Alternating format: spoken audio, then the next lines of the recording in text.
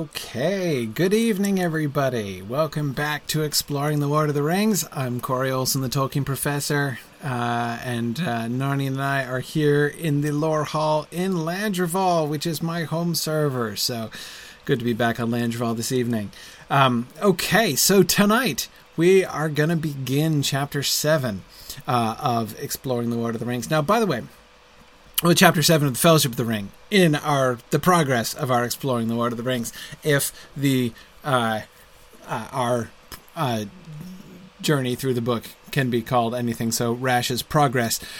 So here's, actually, I wanted to start, though, with a sort of a general question. I kind of want to sort of throw this out there to people.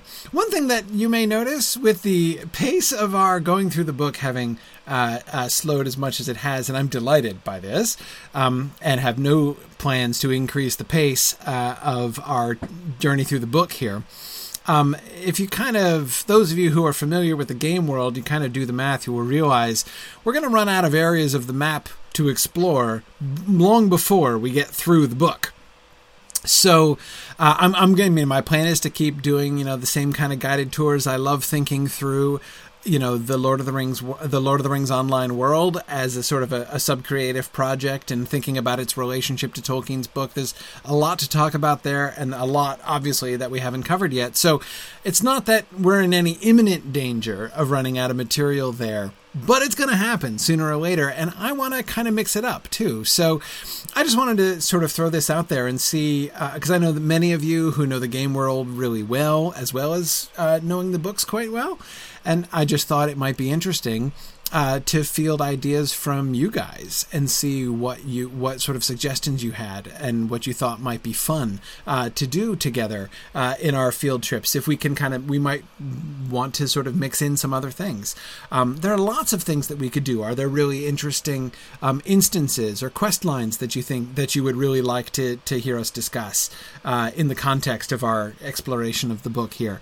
Are there parts of the book that we could interestingly sort of reenact in the game in some ways? I think that would be really fun. We could do that.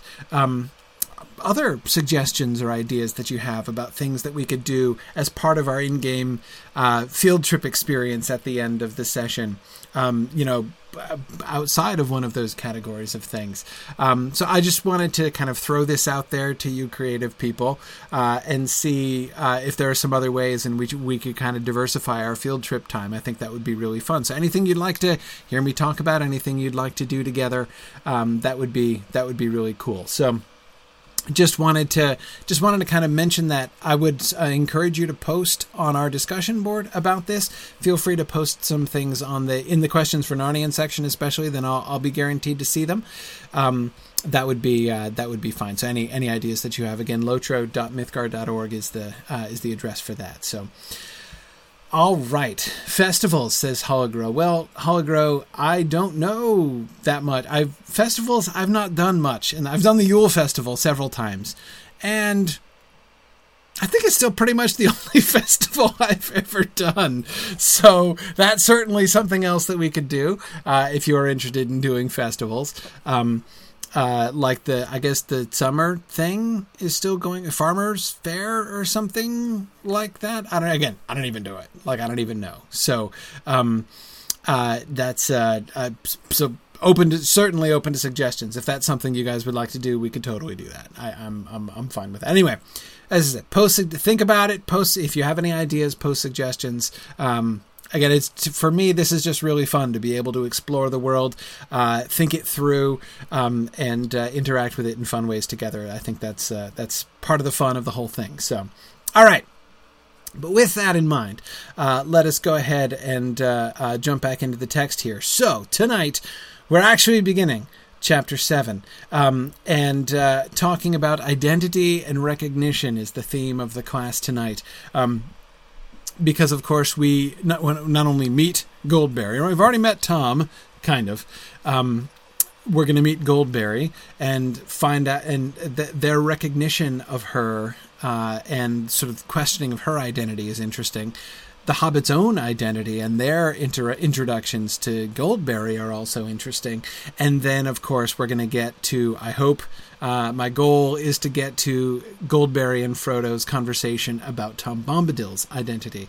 And if we are truly reckless in our career through these few pages here tonight, I'd also even like to look at some of Tolkien's own discussion of that passage where Frodo and Goldberry are talking, to take a brief sidebar into Tolkien's own reading of his book on that particular point. So that's my goal for tonight. We'll see if we can get as far as that.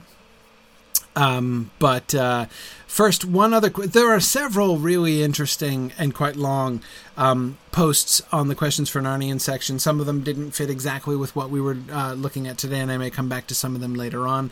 Some others that I would just sort of commend to you. Matt, I was really interested in your comparison with Haute Desert, the fortress, the castle of Sir Berthelac in the Green Knight. Sir Gawain and the Green Knight. That's a parallel, Matt, that I don't think I would have thought of myself. But it's a really interesting one. I'm especially convinced by the description of how suddenly it appears in the middle of a very hostile wilderness, right?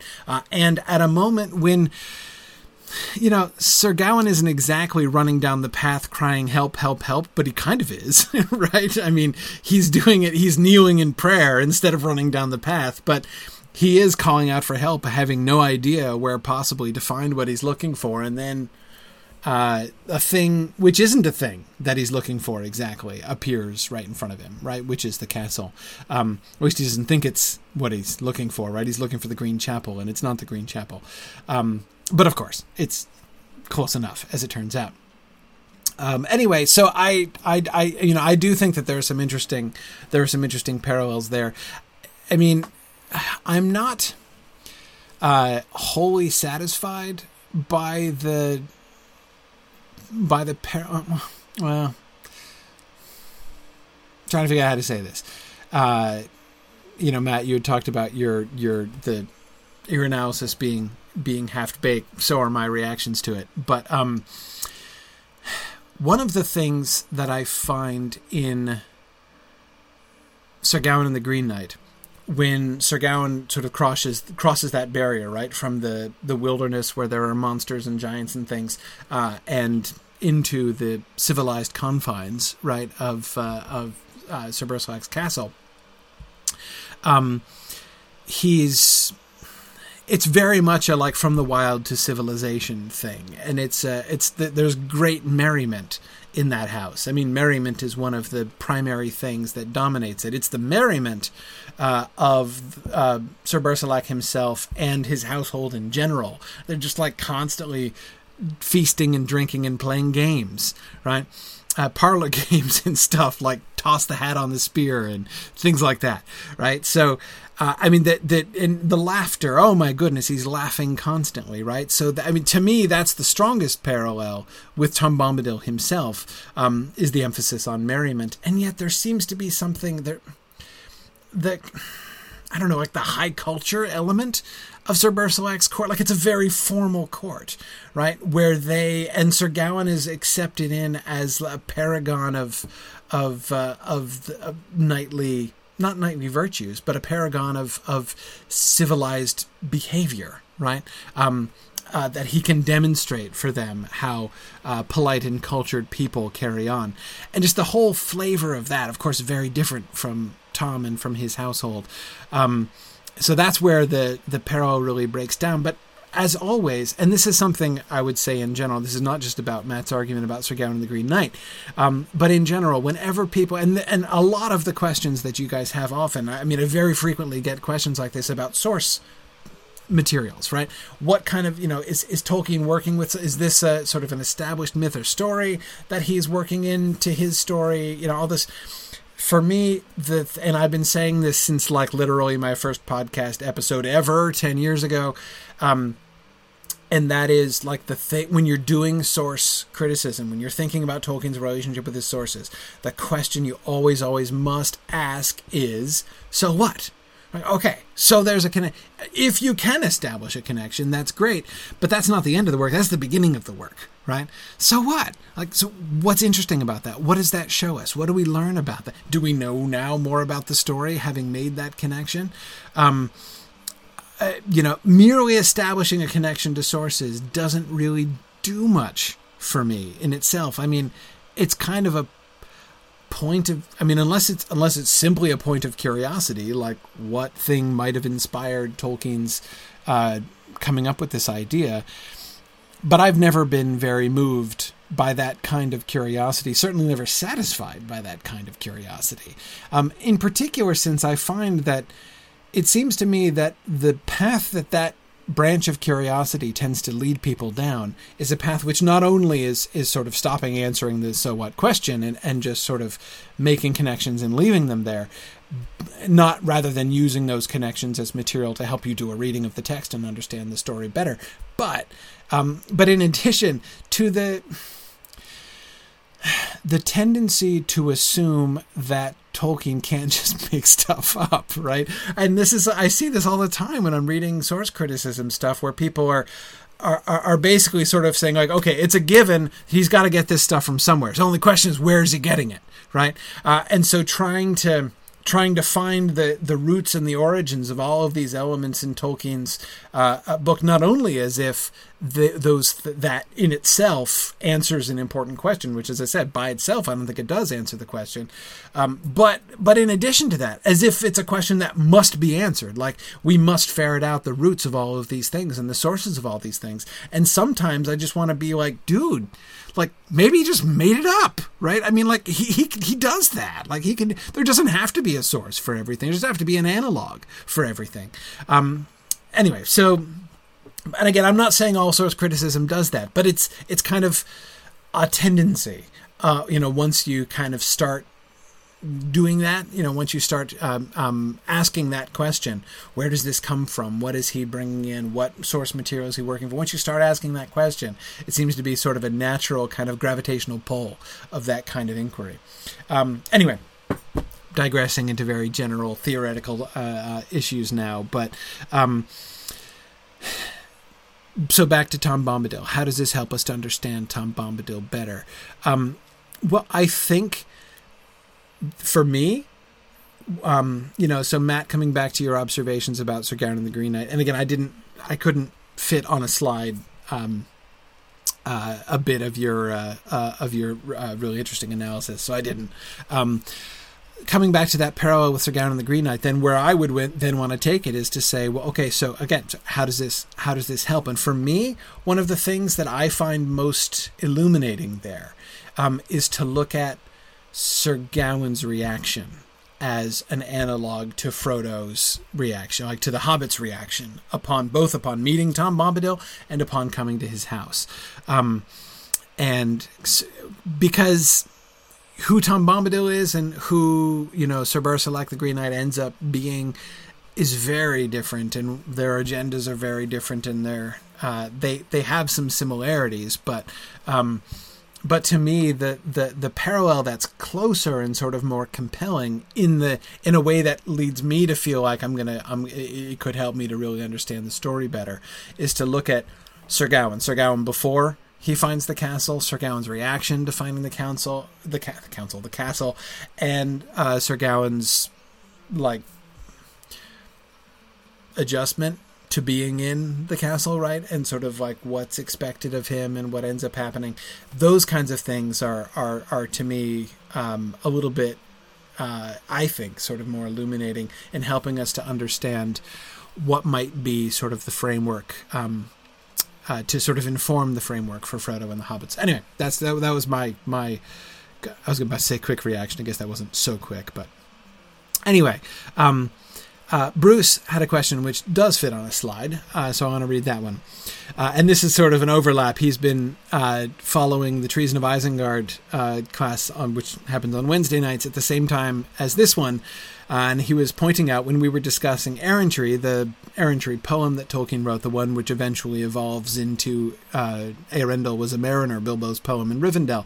We spent 2 whole weeks and 4 hours talking about the different versions of that poem and how it came from the really weird but really fun, whimsical little diminutive fairy who marries, who kills spiders, fights dragonflies, and marries a butterfly, into Arundel was a mariner, right, in Rivendell. It's a fascinating study. One of my favorite things.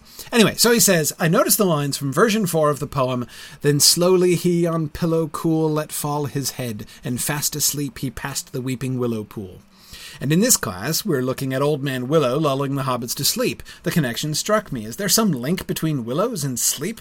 Certainly I could imagine how the sound of the gently rustling branches could be very soothing as you take a nap in the shade of one on a summer's afternoon, but I was wondering if the medieval world had some more explicit connection that Tolkien was drawing on. And Bruce goes on to mention the connection with folk medicine and how, the bark of the willow tree is something that, has medicinal value and analgesic value specifically. But so is that a possible connection? Yeah. Well, so Bruce, here's my approach to this, right?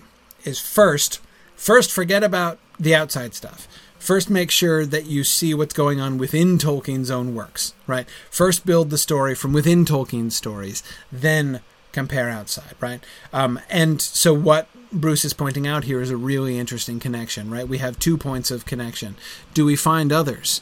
Do we have other reasons to sort of see willow trees associated with sleep and lassitude, right, in Tolkien's work? And the answer is yeah, actually we do. There's a third data point on that for that, and that's the willow area. There's the Land of Willows. Do you remember Treebeard's other poem, right? So he sings the Ent and the Entwife poem, but I'm not talking about that one. I'm talking about the earlier one that he sings.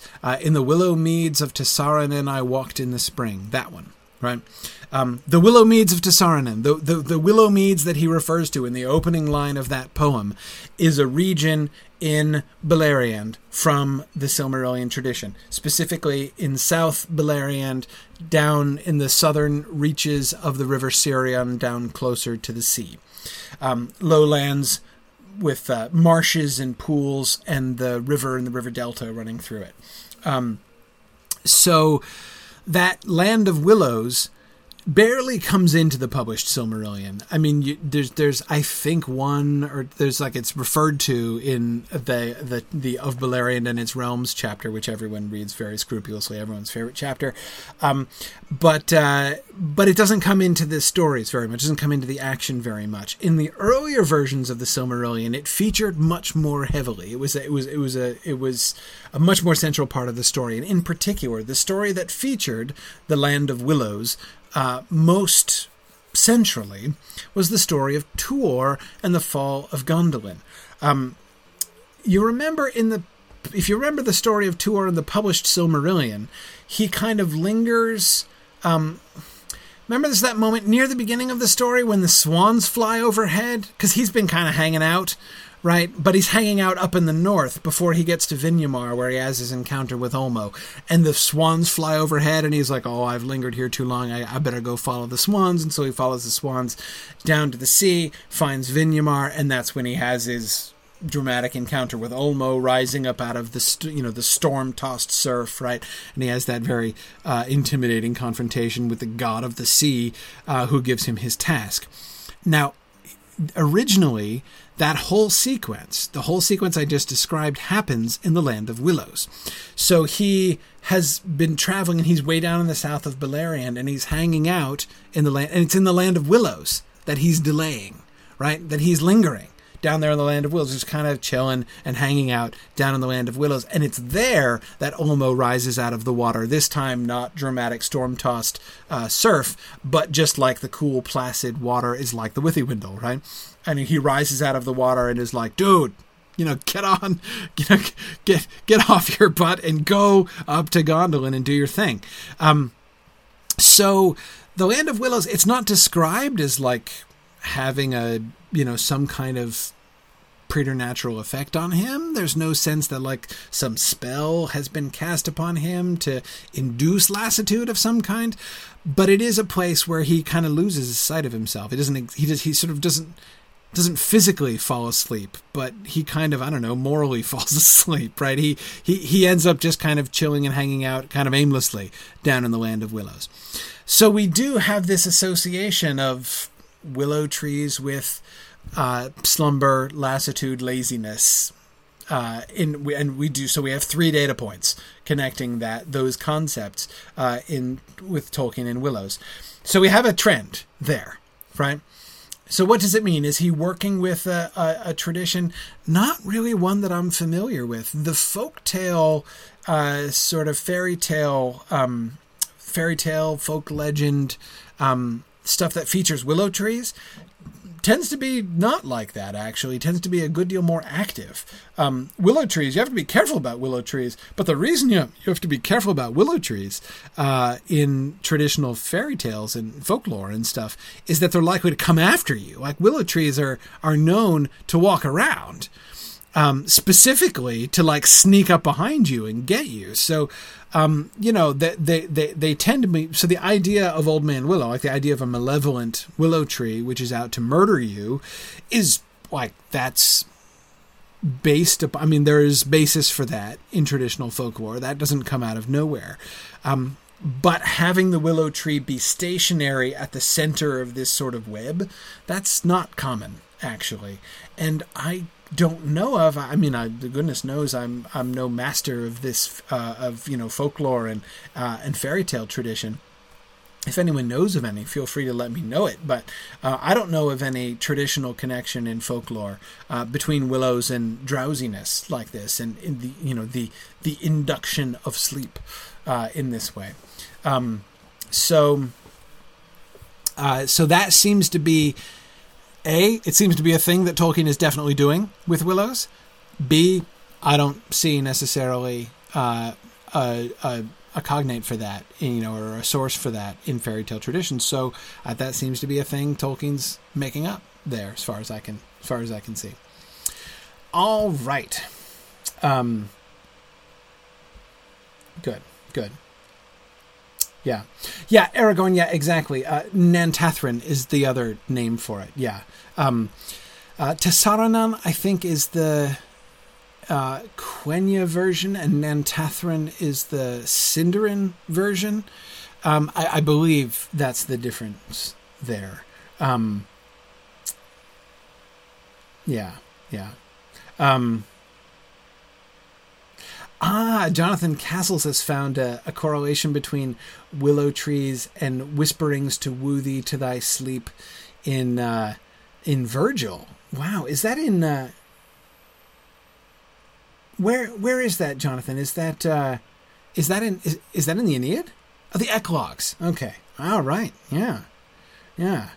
And Virgil's Eclogues. Okay. Its willow buds, a feast for Hybla's bees, shall with soft whisperings woo thee to thy sleep. There you go. Okay, well, Virgil's Eclogues, likely something Tolkien would have translated. When he was in school, likely something he would have translated. Virgil's Eclogues are pretty standard stuff for, boys who are learning their Latin verses. So quite likely he would have come by that verse. Interesting. Yeah.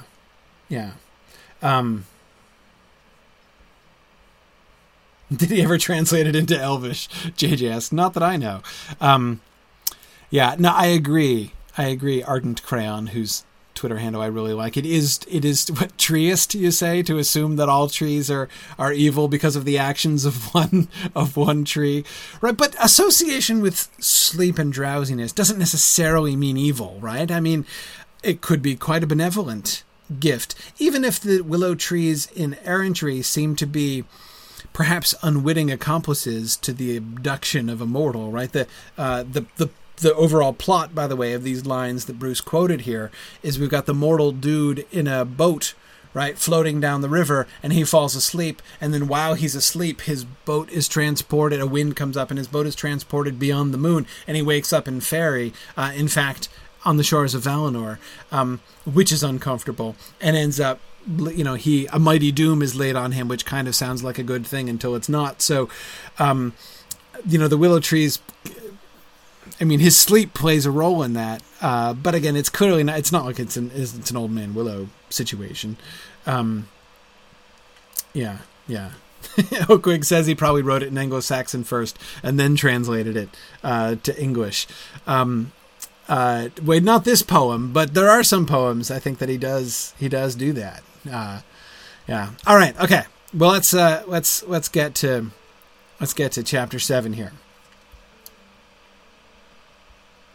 Okay. Jonathan is seeing more relevance in that whole section of the eclogues. Jonathan, it'd be interesting to hear more about this. This sounds like this is starting to sound like an interesting conference paper. Maybe something that you could do at I don't know where you're located in the country.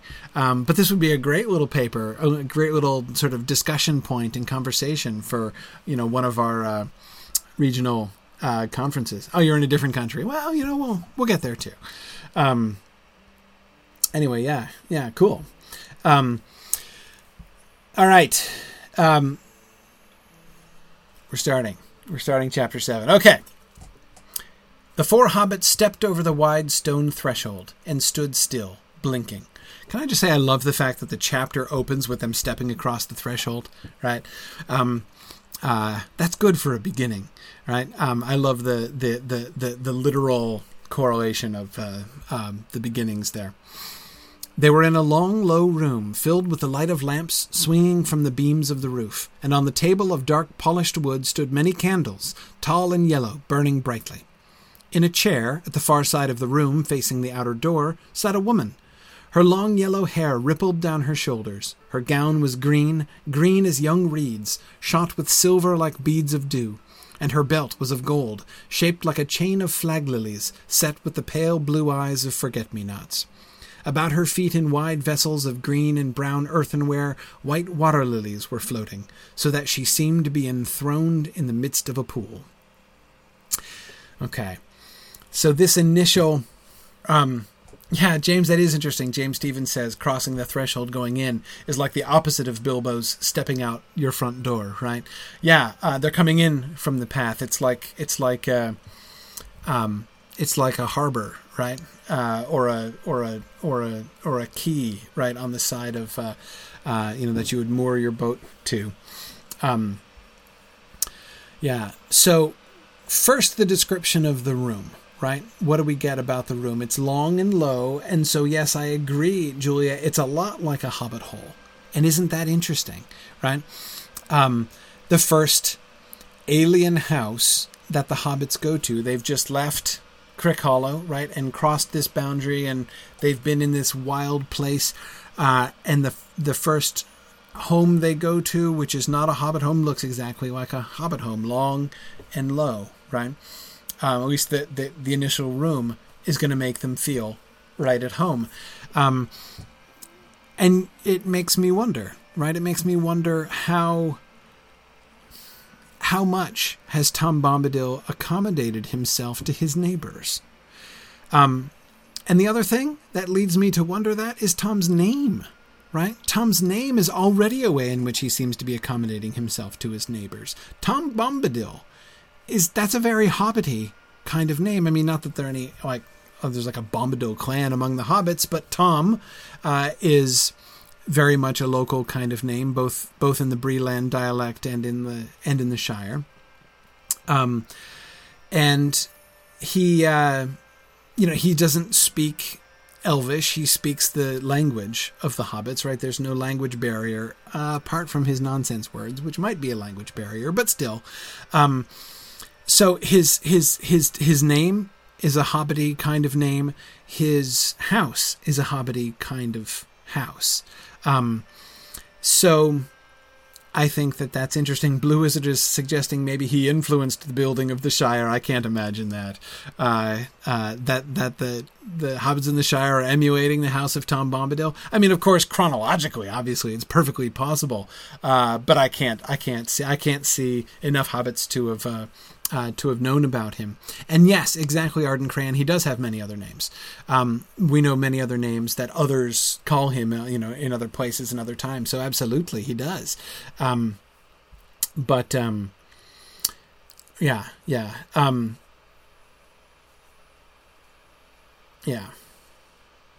And yet, Julia, it is interesting that the hobbits don't encounter anything in the House of Tom Bombadil that's unfamiliar. They might well do, right? Well, I guess the only things that are unfamiliar, in a sense, are Tom and Goldberry themselves. But the settings are, it seems, very pointedly, I want to say pointedly familiar. Notice even we haven't got to this yet, but in a little bit, they're gonna sit down on chairs, and the chairs are described as low chairs, like easy for the hobbits to sit. They're not human-sized chairs, which would be tall for the hobbits. Everything seems to be accommodated to the hobbits.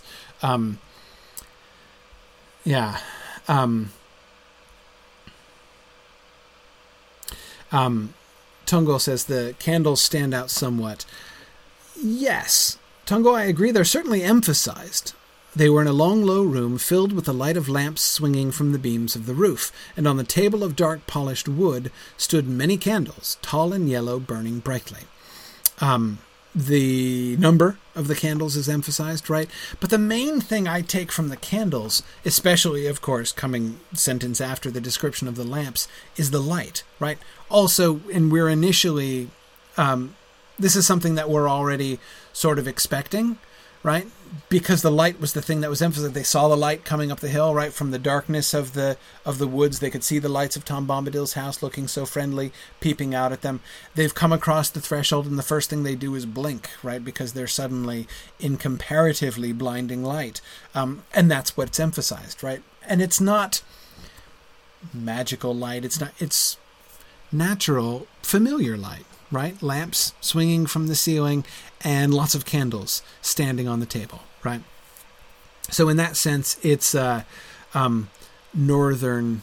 It's normal light. It's not like magical light or radiance of some other kind. And Arden Cran, good question. Have the hobbits at this point met any other big folk other than Gandalf? No, I don't think so. I don't think there's any evidence that they've ever met a human being otherwise. Yeah.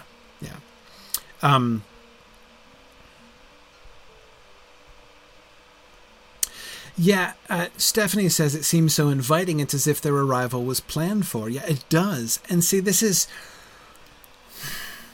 when we talked last week about Tom Bombadil going on before them, right, and not staying to escort them to the house. We talked about, like, was he going to, prepare his house for them, to prepare the way for them. And I was saying, I don't think he kind of needs to, and I still don't think he needs to. I think that, he would have the power to, is he going to have to, go home and whip up some extra dinner or something for them? Nah, I don't think he's got to put a whole lot of effort into that. Indeed, it seems instead like he's accommodated his entire house to them, potentially. Is this what Tom Bombadil's house always looks like? Would it look different if somebody else came to visit? I wonder. It might look different. Who knows? I don't know. And we can't prove it because we only see it once, right? But it doesn't seem to me at all impossible that Tom could do that. But at the same time, I'm not sure it's not quite as Hobbit-centric as all that. There's no evidence it has a round door or anything else that's like uniquely Hobbit-like, right? It's just non-imposing. It's just friendly. And then there's Goldberry herself. On the one hand, this is the thing that we get, I think, from her description right away is familiar, but also strange. On the one hand, there's no element in here that's bizarre, right? There's nothing weird about her. In fact, everything about her is they're all familiar elements, right? And look at all the similes we get. Her long hair rippled down her shoulders.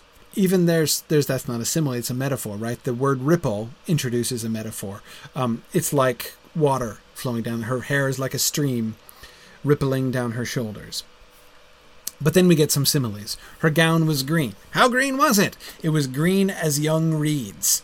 So green as young reeds, shot with silver like beads of dew, and her belt was of gold, shaped like a chain of flag lilies, set with the pale blue eyes of forget-me-nots.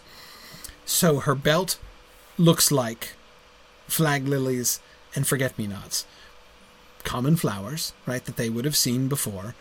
The color of her dress is immediately compared to something they've seen before, right? Young reeds, shot with silver like beads of dew.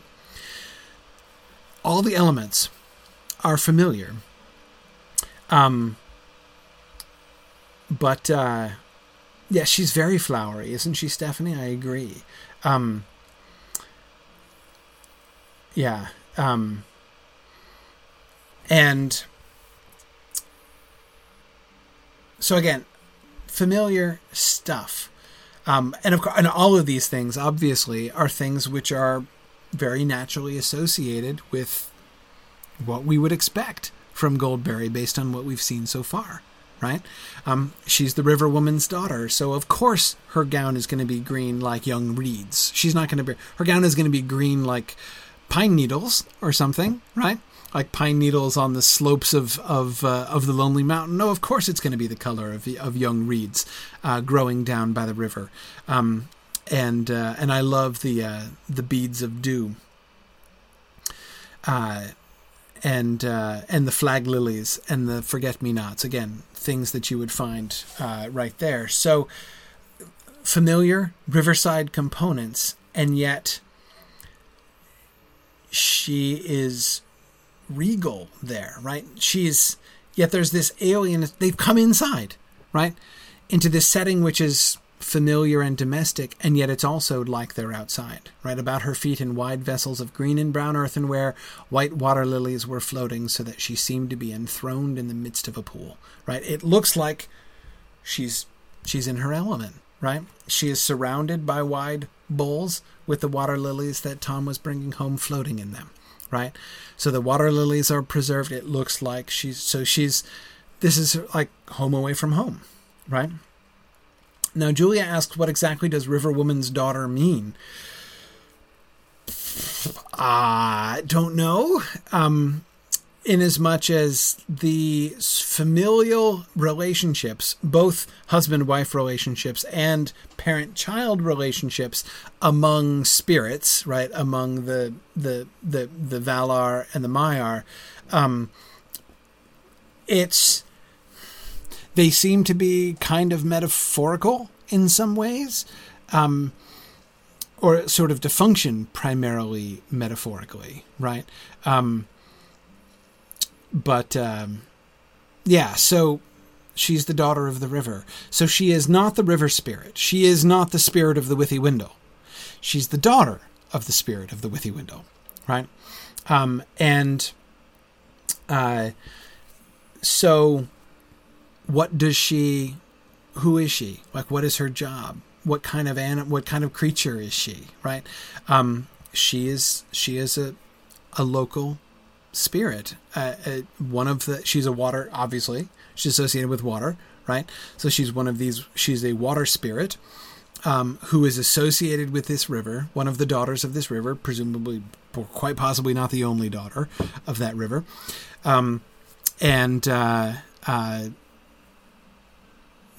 So a river nymph, essentially. Yeah, now nymph is a Greek word, right? And as soon as we say nymph, it's hard not to be thinking in kind of Greek and Roman terms. That's not necessarily exactly what she is, but that's the idea, essentially. It's that kind of thing. Interestingly, one thing I just wanted to share really briefly. Uncovered some really interesting evidence in the Treason of Isengard in last week's class that really suggests that Tolkien thought about thought about the spirits like the Maiar this way, and thought about Middle Earth in general this way, as being sort of inhabited by local spirits of this kind. The reference in the Treason of Isengard that we came to was when Legolas is talking about Hollin, when he's traveling in Hollin, and says the elves of this land were of a kind that were strange to us of the woodland, us sylvan folk of the woodland realm. That's what he says in the published Fellowship of the Ring. In the original draft, he said the spirit of this area is one that is alien to us of the woodland folk. In other words, the dominant spirit of this land is a spirit of stone. And I'm a woodland elf, so I don't, we're not really kind of compatible. I don't really get him, and he doesn't get me. If it were a woodland spirit, then okay, then I'd be able to probably, hang with him more and talk with him more. Legolas still talks to the stones. The stones talk to him and tell him stuff. High they builded us, right? Deep they don't, but they are gone. They are gone. They sought the havens long ago. He gets that information from the rocks. And since rocks don't actually talk, it's probably spirits of the rocks. So like the granite woman's daughters or whatever that Legolas was chatting with and from whom he got this information. So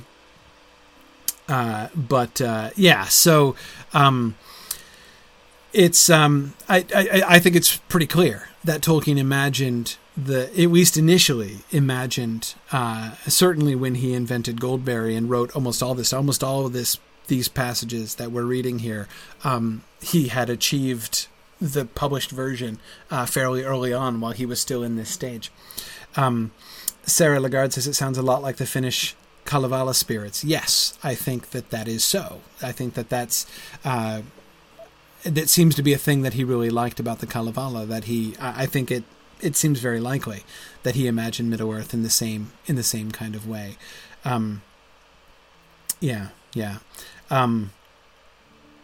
Children of Carothros, JJ asks. Yeah, well, Carothros is different. He's a different spirit, I think, than the one that lives in Hollin, but a similar kind, right? Julia asks, when was Goldberry invented? Early on, some of the Valar had children. Was Goldberry invented around that time, or was she later? I think... trying to remember from the 1937 Quenta Silmarillion in The Lost Road. That's the volume of the History of Middle-earth that you can find the 1937 Quenta in. Did the Valar still have children? I think so. I can't remember, Julia. But she is, Goldberry first appears, of course, in the Adventures of Tom Bombadil poem back in the early 30s. But that's very far removed. That's not at all... she was not conceived of as being a part of the Silmarillion world. It's not until he gets to later revisions of these passages in The Lord of the Rings that he's finally gotten there. So that's certainly when her character is first invented. So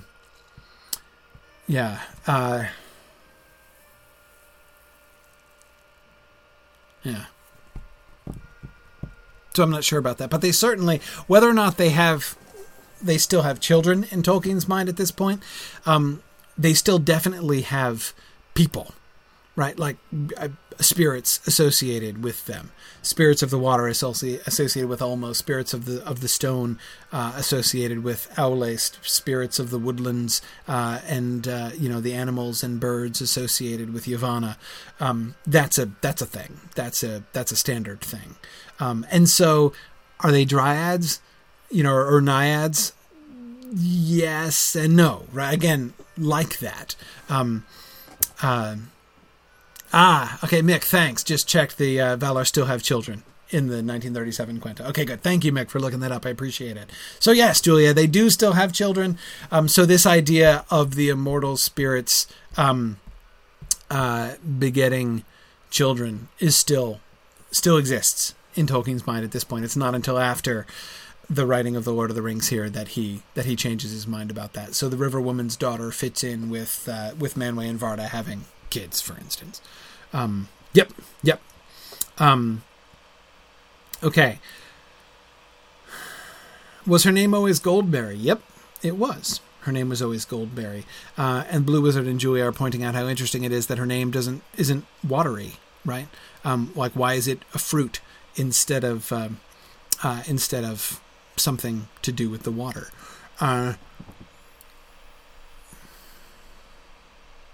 Tony thinks that Goldberry was a name given to her by Tom. I'd have to go back and reread the poem again. He may be the first one that names her. The one who says her name.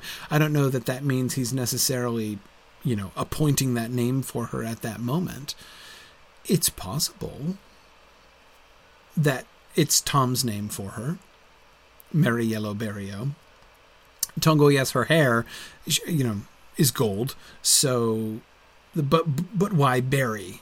That's the real question there, right? Yeah. So,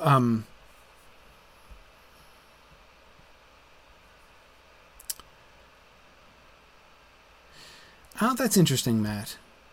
Matt says, in some Celtic stories, you need something to keep a fairy woman from leaving. Askelki's skin, for example. The water lilies feel like they are necessary for her to stay the winter rather than retreat to her pool in the Withywindle for the winter. Quite possibly. Tom's suggestion later is the other way around. Instead of keeping her, he's keeping them. That is, the lilies, right? That if they are brought in and kept near to Goldberry, they will stay. And live throughout the winter instead of withering as they otherwise would. But certainly, Matt, what we get here is this, in these first two paragraphs, we get familiar hominess, right, of the inside of the house and fairyness, right? That sense of crossing a boundary, crossing a threshold into fairy, right? Where, okay, I've come into this house and here's a queen, right? She's throned in the midst of a pool. So we have the enchantment of I've come inside and there's a pool of water here, right? So I'm inside, but the outside has come in, right? The nature from outside has come inside the house. So again, there's that sense of inversion, that sense of, again, I've come into the alien magical world of fairy and met a queen, right, who is enthroned in the midst of the pool, and she certainly has that effect on them. But yet again, there's the familiarity. It's nevertheless the scene. It's not one of ridiculous splendor. I say ridiculous splendor because that's what often happens in medieval fairy stories. That is, when you meet a fairy queen, possibly amorous, possibly unclothed, in the wilderness, as some people are wont to do, what you're likely to find is like incredible wealth. Like she might be in a bed, but the bed has like hangings that are richer than anything that any emperor has ever had, and there's jewels and cloth of gold, and it's stunningly amazing. But that's a kind of like alien wealth and splendor, right? The glory from beyond our world. Goldberry is not surrounded by glory beyond our world. It's glory very much of our world, right? Her dress, like young reeds, shot with silver like beads of dew, right? And in the midst of a pool. Not normal for a pool with a lot of water lilies to be in the dining room of a house, but other than that, normal, right? Other than that, familiar. And Sharon asked a good question. Do I think the hobbits anticipated for even 1 second that Tom's house was going to be normal? Hard to guess, but I'm sure that would be sort of a pleasant surprise, right? And that's, to me, one of the really cool things here, is that surprise is kind of both ways, right? This is a surprisingly comfortable and natural and non-scary little house. Remember, houses in the middle of dark and scary forests don't have a good track record in fairy tale tradition, right? I mean, it doesn't have to be made out of candy to be sketchy, right? So and Tom Bombadil's already done them a good turn, but he's sufficiently weird that you just never know, right, what you're going to find in the middle of the house, in the middle of the woods. And this is not a stretch, by the way. Again, for those of you who read the Return of the Shadow with me a few months back will remember in Tolkien's very first written brainstorming of what to do, when he was after he had gotten the protagonist out of the Shire and was trying to decide what adventures to give, his very first idea for an adventure is for him to go into the forest and go to a witch house. There was going to be a witch house in the forest.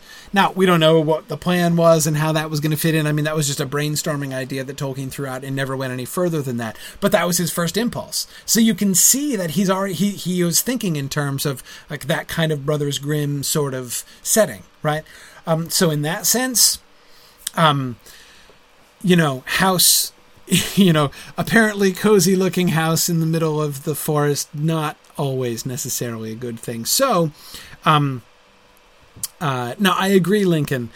There's nothing in Tom Bombadil himself that should set off our alarm bells. Nothing evil in Tolkien's world is like Tom Bombadil. I totally agree with that. But still, they've had a weird day, right? So do they expect to see, this nice, cozy Hobbit house looking room? I doubt they would expect to see that. And then within that context, to see a pool filled with water lilies, that would be even more surprising. And yeah, Oakwig, this is like a reverse witch house. Absolutely. And as Oruiran says, I'm getting better at your name, Tolkien appears to be inverting the trope there. Absolutely. That's what kind of what ends up happening, and that's really neat, isn't it? All right, let's keep going. "Enter, good guests," she said. And as she spoke, they knew that it was her clear voice that they had heard singing. They came a few timid steps further into the room and began to bow low, feeling strangely surprised and awkward. Remember I told you last week that my favorite simile in the entire Lord of the Rings was coming up? This is it. This is my favorite simile in the whole book. They came a few timid steps further into the room and began to bow low, feeling strangely surprised and awkward, like folk that, knocking at a cottage door to beg for a drink of water, have been answered by a fair young elf queen clad in living flowers. But before they could say anything, she sprang lightly up and over the lily bowls and ran laughing towards them, and as she ran her gown rustled softly like the wind in the flowering borders of a river. "Come, dear folk," she said, taking Frodo by the hand. "Laugh and be merry. I am Goldberry, daughter of the river." Then lightly she passed them, and closing the door, she turned her back to it, and with her white arms spread out across it. "Let us shut out the night," she said, "for you are still afraid, perhaps, of mist and tree shadows and deep water and untamed things. Fear nothing, for tonight you are under the roof of Tom Bombadil." Now, first of all, I'll come back to the simile because it's awesome. But thinking of what we were just talking about the witch house and the inverted witch house, what she does is potentially a little freaky, right? I mean, yeah, Julia, exactly. I mean, think of what she does. So they've just come inside, and as soon as they've stepped inside, she jumps across, runs around behind them, closes the door behind them, and spreads her arms out over the door, between them and the door, right? Now, that could be seen as threatening, right? Like, you are mine. You're in my trap now, and there is no escape. That's just what a witch would do if you came to a witch house in the middle of the forest, right? But, of course, notice what she's doing.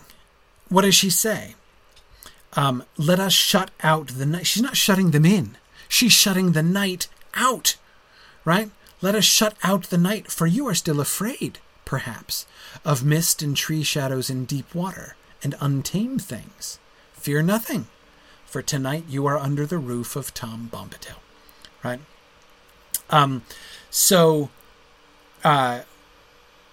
Yes. Yeah. No. Mengli Sing. So she says. Right. Yeah. Again, you never can tell with witches. Right. Sometimes they look real appealing at first. So we can't rule it out yet. But the fact is, if we, for the moment, take her at her word, and Tony, see, that is an interesting comparison, right? Tony Mead is thinking about comparing it to when Jonathan Harker arrives at Dracula's castle in chapter 2 of Dracula, right? He has to, as soon as he steps across the threshold, Dracula comes up and takes his baggage and ushers him in, right? But he has to wait for him to cross the threshold first of his own, enter freely and of your own will, right? He says. Yeah, absolutely. So, yeah, Julia, you're right. It still does have the potential to go terribly wrong at any moment. And I'm not sure that potential is not something that Tolkien is kind of playing with here. Or rather, it's like a foil in the background. Who was it that was talking about this as the inversion of the trope? Aruaran, right. We're supposed to remember the trope, right? I think the similarity to the trope, the fact that she acts kind of like a witch would act if you had gotten to a witch house, that's supposed to be there, I think. That connection is supposed to be there. But it emphasizes the inversion, right? Yeah, he is playing with the fact that people will be familiar with these kinds of fairy tale tropes. Again, if you've grown up on the Brothers Grimm, right, you've got to think that a part of you reading this is going to be like, no, Frodo, don't cross the threshold, right? Don't do it. Don't go into the appealing looking house in the middle of the scary forest. It's a sensible reaction to have. So, yeah, I don't think that this is an accident. I don't think that that's, that this is us doing wrong by poor Goldberry. And that uncertainty that the hobbits could plausibly have, in a sense, maybe should have, based on their experience. I mean, they've experienced enough weird things for the day. And what's more, what have the weird things been, right? Here's a nice path, probably leading you to safety and right where you want to go, right? Except, no, it leads you right to the carnivorous willow tree, right? Who's going to cast a spell on you and kill you. So, no, this is a second path that led you right there. And then, lined with nice little white stones and right up to this nice little house. And it's, which looks so appealing and nice. Again, little suspicion on their part wouldn't be crazy at all. Goldberry says, I'm not shutting you in. I'm shutting the night out. Now, locking somebody in and locking the world out is the same action, as we learned from Ursula Le Guin in our previous Mythgard Academy course on the Dispossessed. But nevertheless, her emphasis is important here, right? Not locking you in, locking out the night. You don't have to be afraid. I understand that you're afraid of the things out there. Now, those things can't get you. And that seems to be what she's signaling. Not, I have trapped you, but I am interposing myself between you and what you're afraid of. Right? What you're afraid of is what is behind you, through the door, outside, where you just were. And now I'm telling you, you have nothing to worry about there.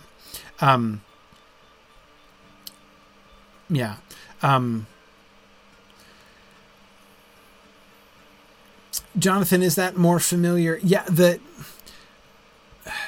being welcomed as a guest in a home is a big deal in many traditional folklores.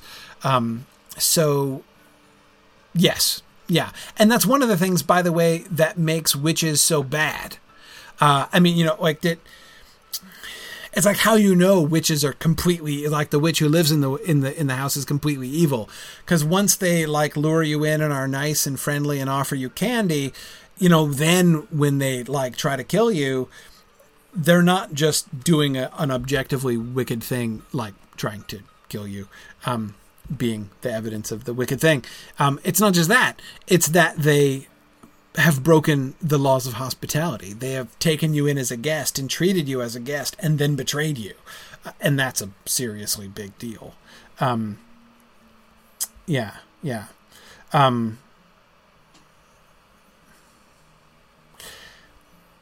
But we're skipping the simile, which is really important to get there before we get to the otherwise sort of creepy action, right, of interposing herself between them and the knight. The simile. You can see why this is my favorite simile in the book, right? I love it because of the way it kind of plays with the whole job of the simile. Talked about this last week, right? What is the point of a simile? The simile is to take something that maybe you've not experienced or can't picture right away, and comparing it to something that's more familiar, something that you can understand and relate to give you a something to hook onto, right? Something to grab onto imaginatively in trying to wrap your brain around the thing that's being described. That's the whole point of a simile, right? So this is just awesome. They began to bow low, feeling strangely surprised and awkward. How did they feel? Let's talk about that feeling of surprise and awkwardness, right? What kind of surprise and awkwardness was it like? Oh, okay. It was just like this. It was like when you knock at a cottage door to beg for a drink of water, and the door is instead answered by a fair young elf queen clad in living flowers.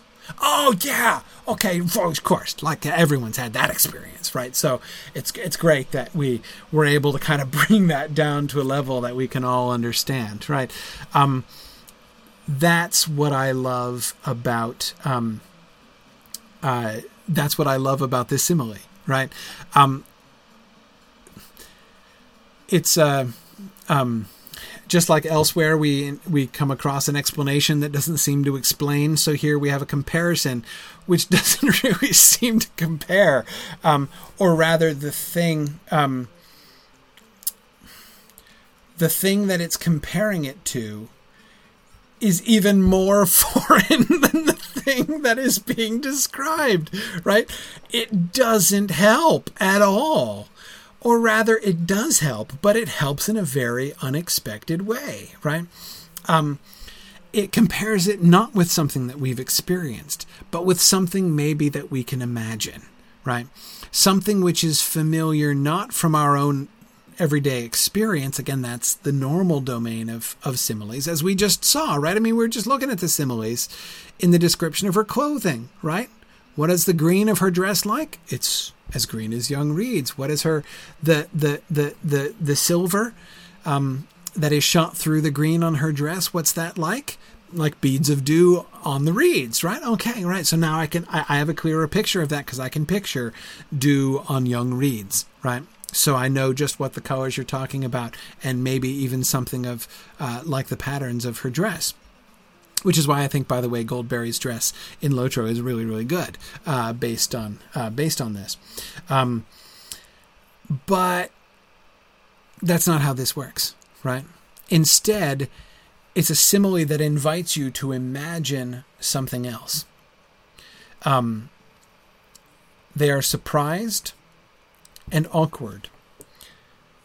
So we're to imagine the juxtaposition of of a modest cottage, right? It's just a cottage door, right? So there's nothing distinguishing about it. It just looks like a house where a poor person might live. And instead the door is opened by a fair young elf queen clad in living flowers. So you have the surprise of substituting poor humble cottager for fair young elf queen, right? So you're blown back by the experience of encountering unexpectedly an elf queen where you expected a cottager. Why is she clad in living flowers? That, to me, like, it takes the simile to a whole nother level. Like, I can't imagine. I don't know what clad in living flowers looks like, right? I mean, it makes it. If I could picture knocking on the door of a cottage and having it answered by a fair young elf queen, my ability to imagine that is made even harder it's even not less for me to like imagine her clad in living flowers. I'm not sure how to imagine her clad in living flowers. So yeah, now I agree. Those of you who are saying that, like, within the context of the story, elves are the only kind of comparison that they have, like in the Hobbit's experience. That's true. But this simile isn't directed at the hobbits. This isn't coming from the hobbits, and it's not directed to hobbits. This is to us, by the narrator. The narrator is speaking to us, trying to let us understand more perfectly how Frodo and the other hobbits felt upon suddenly meeting Goldberry.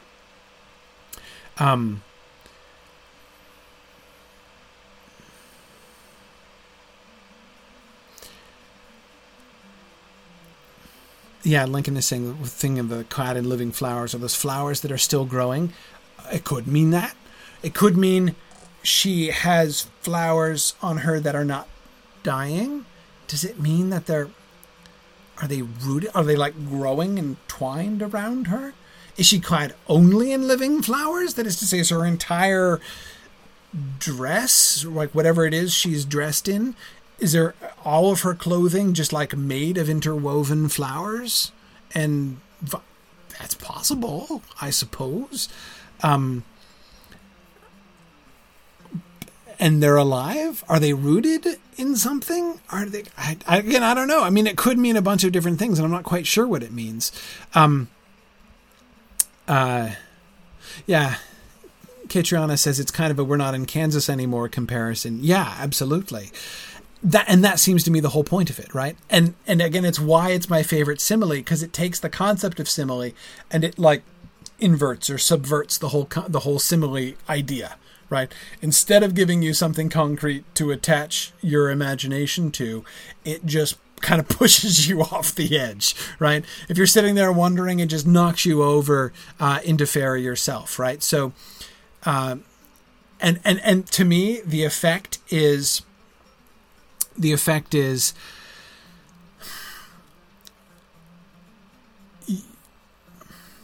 it has on me, the reader. I'm so surprised by the simile, right? Because as soon as he says, like folk that, right? I'm like, okay, great. Like folk that, please tell me, give me something to latch onto, right? But I don't get it. Instead of the simile that I expect to get, I get something totally different instead. And that's the whole point, right?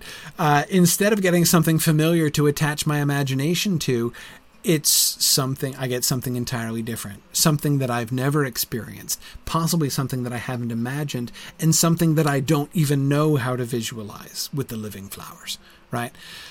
And that seems to me so here's my theory with this simile. On the one hand, it does convey something, right? It does convey that encounter with the other, that encounter with something magical, something on a different order of being, something living on a totally different plane from ourselves, right? And that's like their reaction upon meeting Goldberry. But there's a sense in which this simile works even kind of more deeply, right?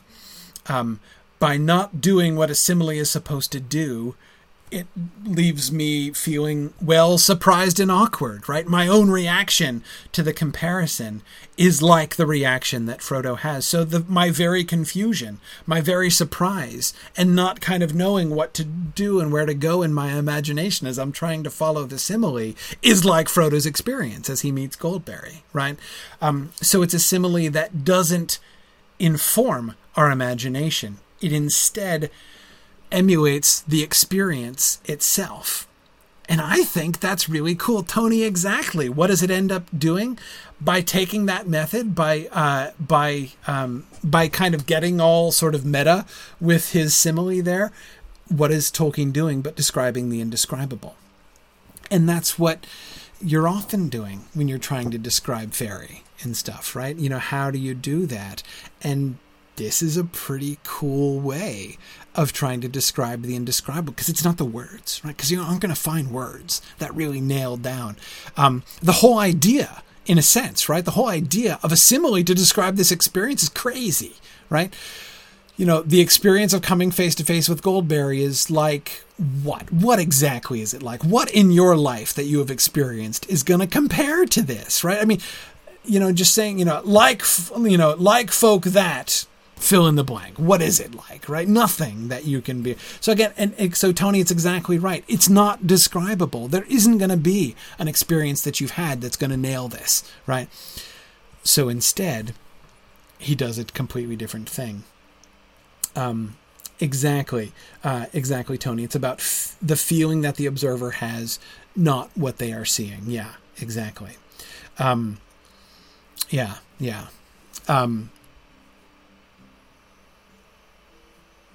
So that's my theory about this, and that's why this is my favorite simile in the Lord of the Rings, because I think it's super cool. It's like the meta simile, or like the unsimile, and that's pretty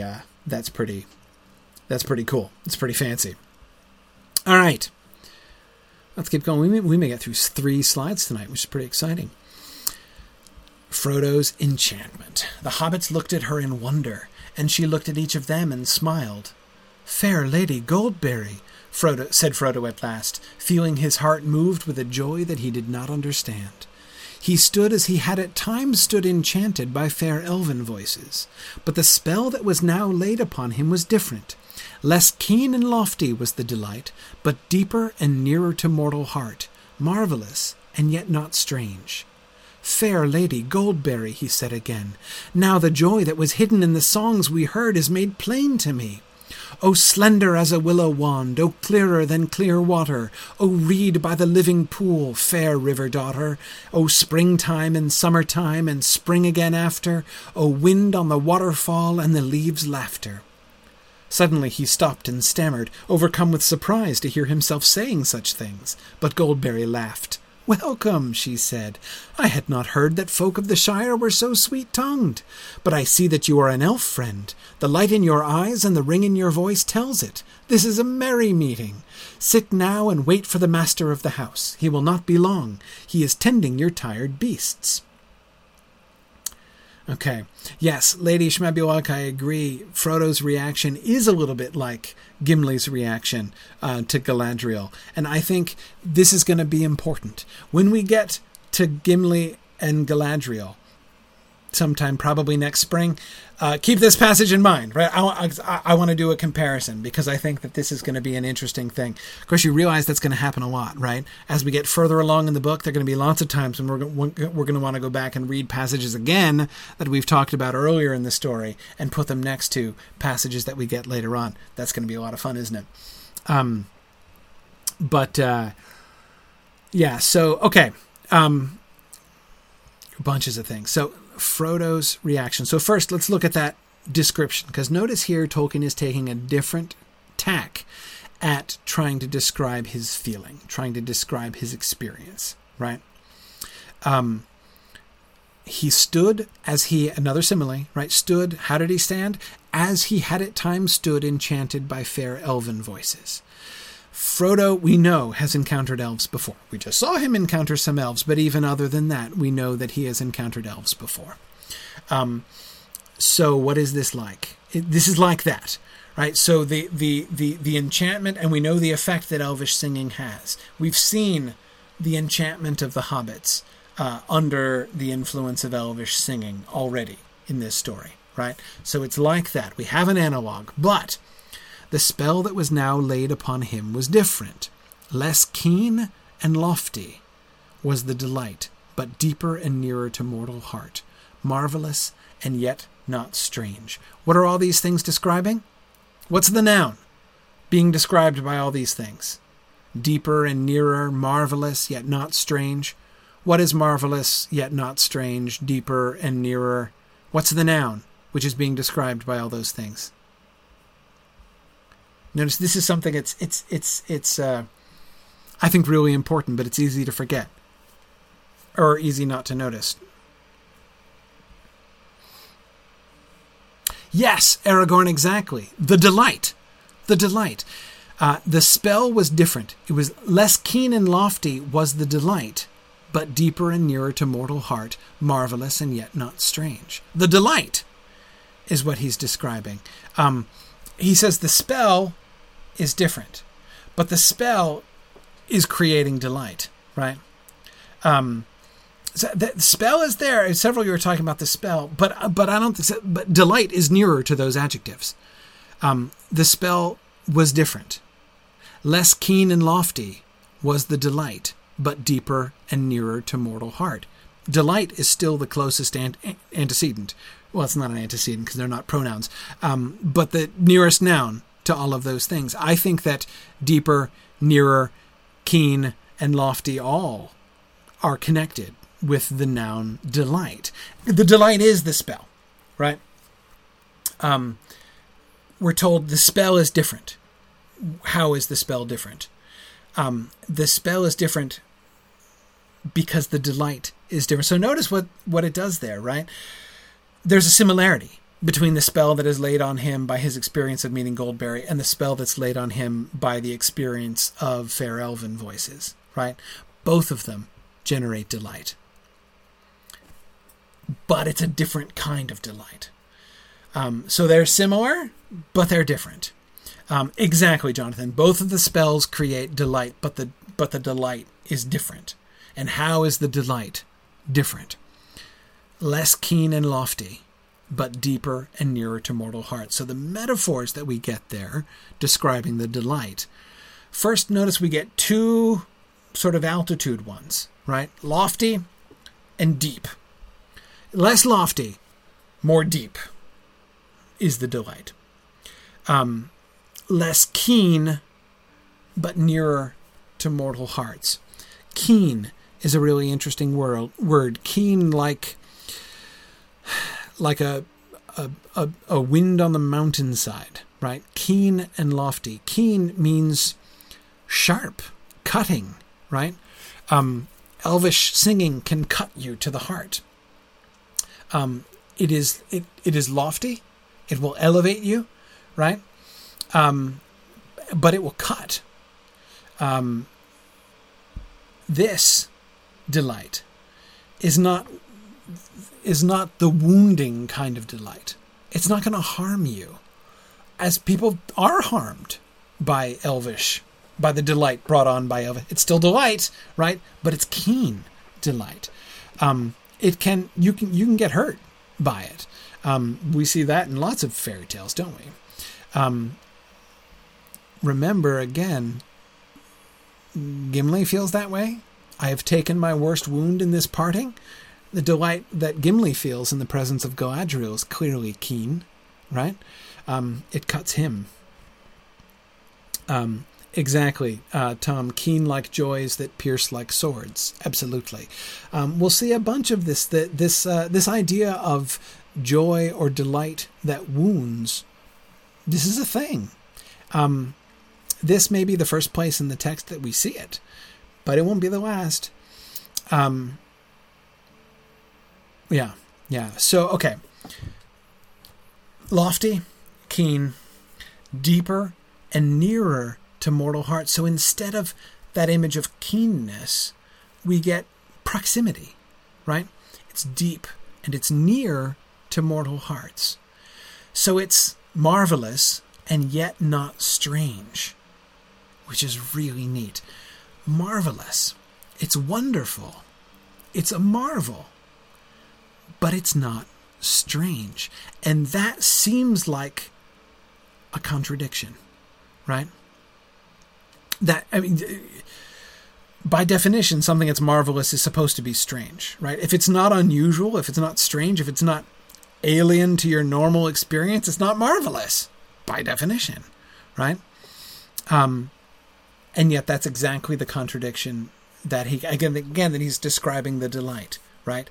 It is marvelous, that the experience of seeing her, the joy that he feels, it is marvelous. The quality of it is, but it's not strange. It's not like an encounter with an alien thing. That's what happens when you meet elves, right? And when you hear fair elven voices, it's beautiful, it's delightful, it may bring joy, but it's definitely you encountering something which is fundamentally other to yourself, right? Goldberry, not so. There is something in her, something in the experience of encounter, something in the joy and delight inspired by her, which is a wonder, but it's not strange. It's not other. It is nearer to mortal heart. The quality that he's getting at is really fascinating. And again, this is, I come back to the dryad naiad thing, right? The spirits of the river, right? What does that mean?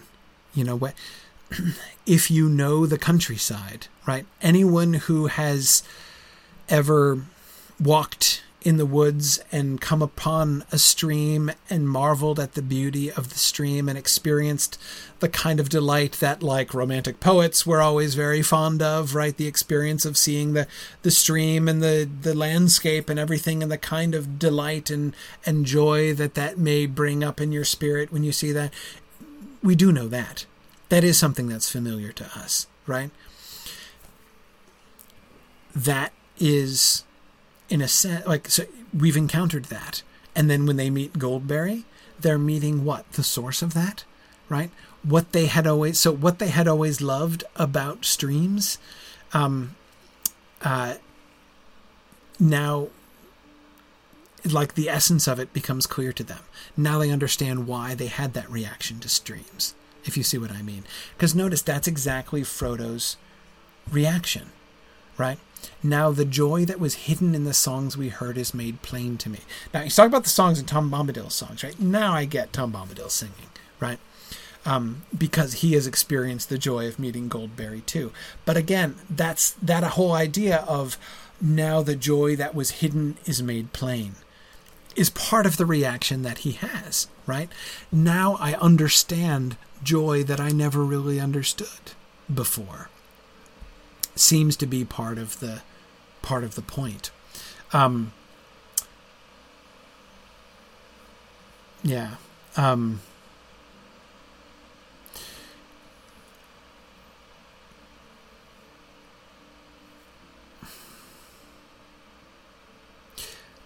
want to go on to talk about elf friend status. You guys are talking about that a little bit. I come back to that in a minute, though. I want to look at his verse. First of all, what do you notice about his verse? Tell me about the poetry. What's the first thing you notice about the poetry? What's the first thing you should notice about the poetry?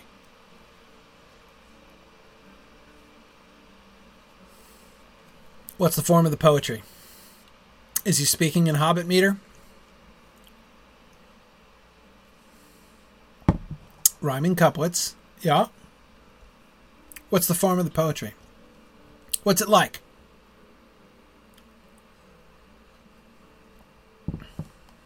O slender as a willow wand, O clearer than clear water, O reed by the living pool, fair river daughter.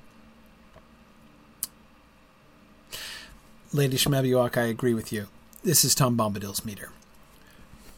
O slender as a willow wand, O clearer than clear water, O reed by the living pool, fair river daughter, O springtime and summertime and spring again after, O wind on the waterfall and the leaves' laughter.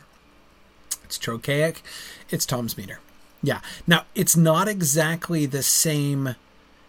Trochaic heptameter, Tom Bombadil meter.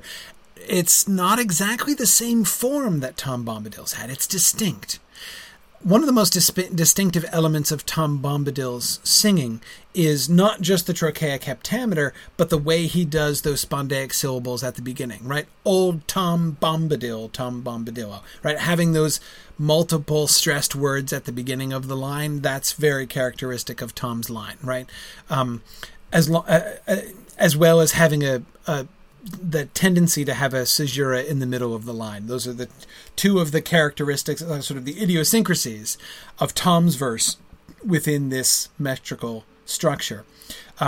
What we get, Tony, as you say, the O's give us that beat at the beginning. But it's not the same. Tom has 3 beats, usually. Old Tom Bombadil, right? Hey, come merry doll. That's how Tom tends to start his lines, with those 3 syllables. Frodo doesn't do that. He starts it with 2. O slender, O reed, O spring, O wind, right? Similar, but it's 2. It's not 3, right? But that's fine, right? This isn't Tom's verse. This is Frodo's verse. It's in Tom Bombadil meter, right? But it's distinct. And why the O's? The O's tell you very clearly this is all addressed to Goldberry. Remember we were talking about Tom's verse, like is he addressing Goldberry? Is he not addressing Goldberry? With Frodo, there's no question. He's addressing Goldberry, right? That's what the O's indicate. They indicate direct address, right? Oh, slender, or he's, or not it's apostrophe, talking about her, but this is clearly directing his speech about and at Goldberry. Yeah. Tom says even under enchantment, hobbits just can't handle spondees. Yeah, exactly. And now Matt is pointing out with the O's that it sounds like Elbereth Gilthoniel, right? It sounds like the elf poetry earlier on. Yes. Is it an influence, or is this... I mean, of course, this is the same kind of thing, right? I mean, I would be tempted to say, Matt, that...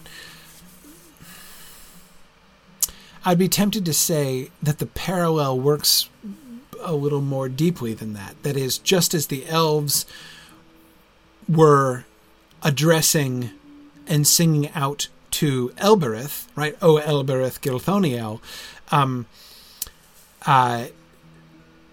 And remember, Frodo said that's how you could tell that they're high elves, right? Because they're singing out to Elbereth. So Frodo sings out to Goldberry. And there seems to be a parallel there, that he is addressing her as like, here's me using similes, right? Like the high elves were addressing Elbereth in a similar kind of way. Yeah. Yeah.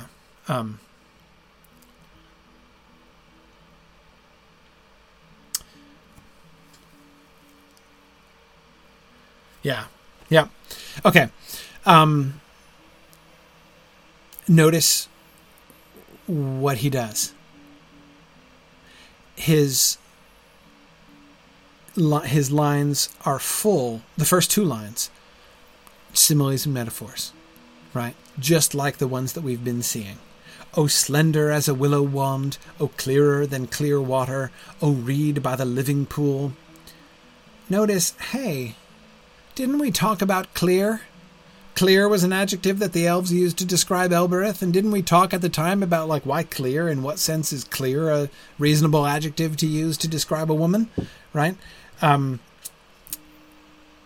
There's another parallel with the Elbereth poem there, right? Oh, slender.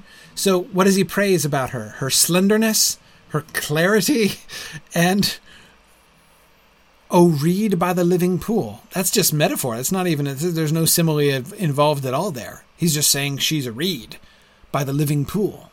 Fair river daughter. Acknowledging what? Her mom? Right?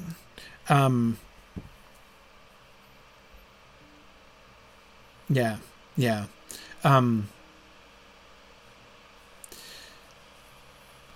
Yeah, exactly, Sharon. Clear as in without blemish. Yes. But again, I now can't shake the Elbereth connections there. But again, it's not clear like starlight. It's clear like clear water. Deeper, nearer to mortal hearts. Less keen and lofty, right? And yes, Arthur, being in her presence is always like spring and summer. Springtime and summertime and spring again after.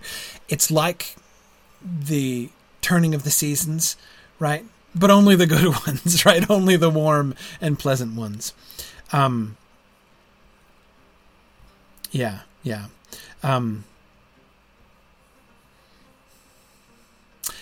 Jonathan is arguing that clear is one of Tolkien's idiosyncratic words. I've never really thought of that.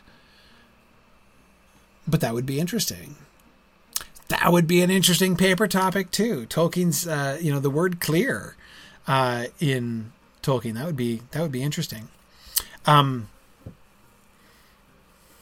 A wind on the waterfall and the leaves' laughter.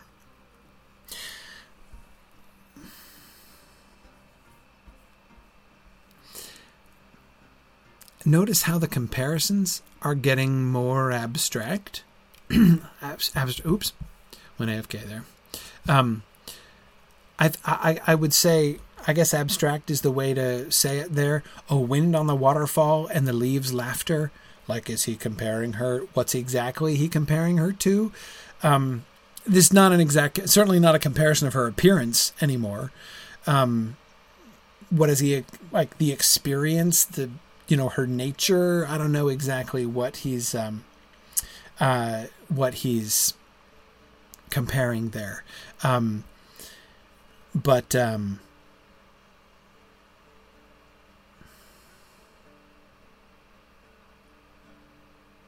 Yeah. A wind on the leaves' laughter is one thing. I agree, Oakwig, that wind on the waterfall is evocative, but I don't know of what. I feel like Alice through the looking glass. It seems to fill my head with ideas, but I'm not quite sure what they are. Now Sarah Lagarde reminds us very appropriately, we've just heard leaves' laughter, right? We heard the laughter from the leaves of Old Man Willow as he was laughing in derision at Frodo as Frodo was kicking him, right? Presumably this is different. And interesting that Frodo would use that comparison, right? Would use that simile or metaphor there. It's true that wind on a waterfall would cause mist and rainbows, Tom. So we could have these sort of visual associations with that. Though, of course, if there's too much wind, it would disturb both mist and waterfalls, right? It would prevent a waterfall.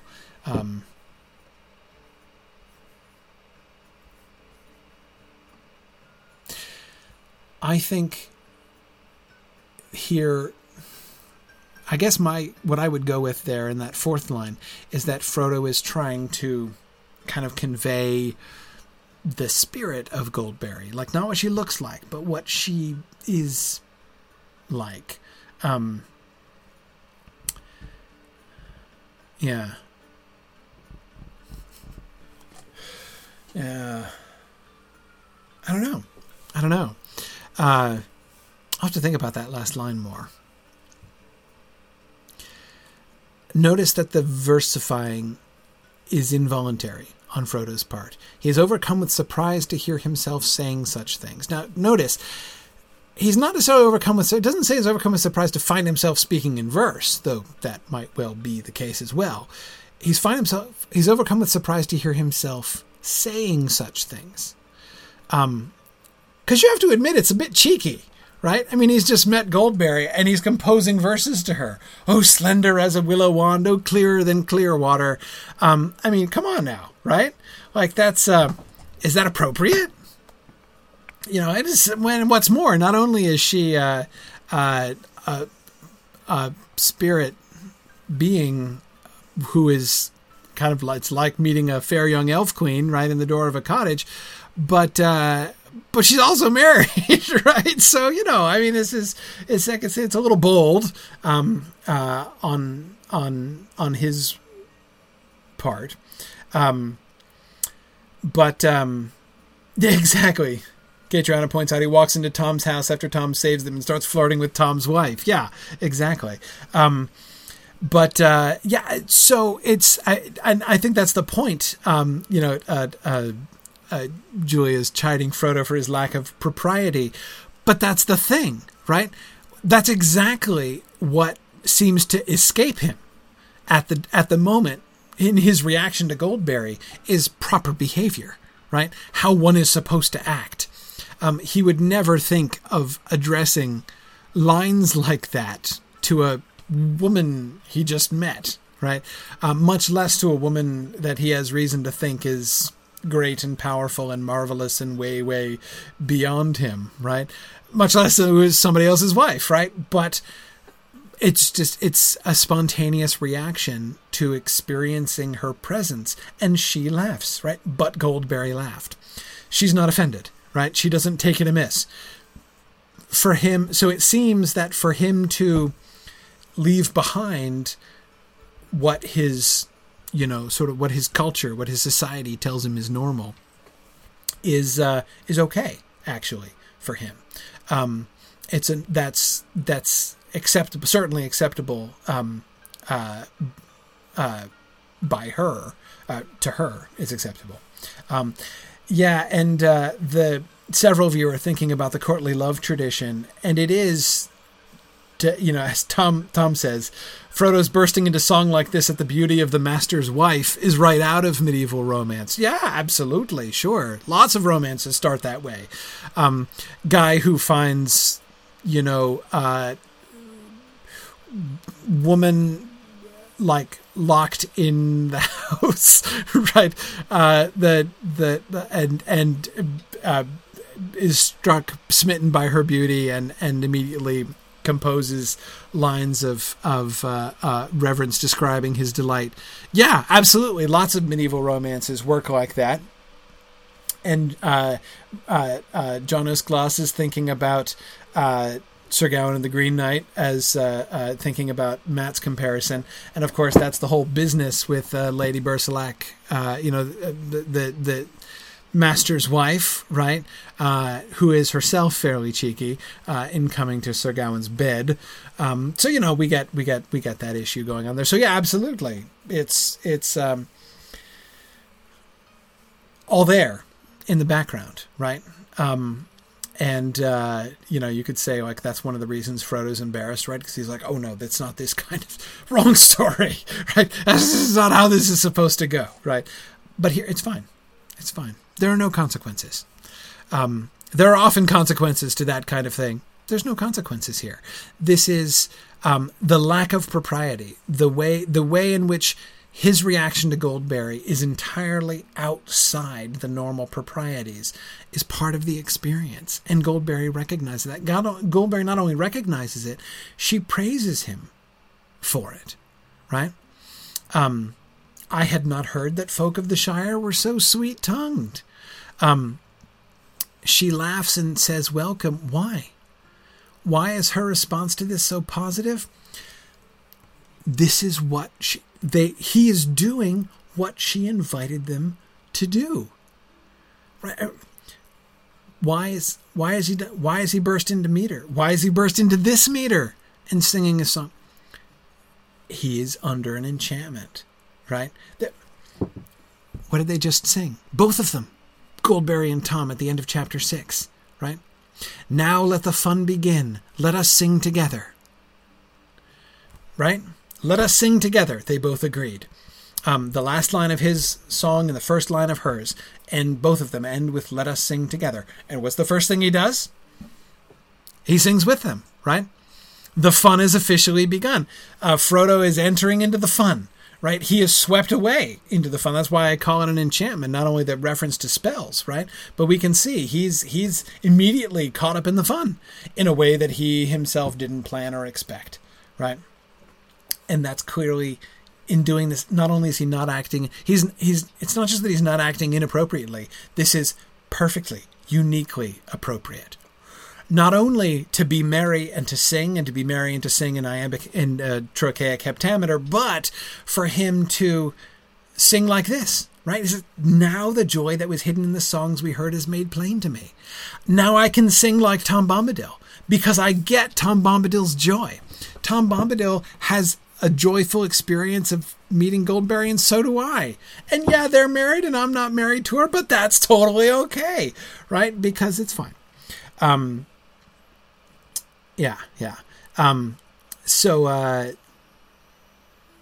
again, Lincoln is reminded of the totally non-sexual reverence that Gimli will later experience for Galadriel. Yes, I agree, Lincoln. This is another good moment, another good point to be recalling when we get to Gimli and Galadriel.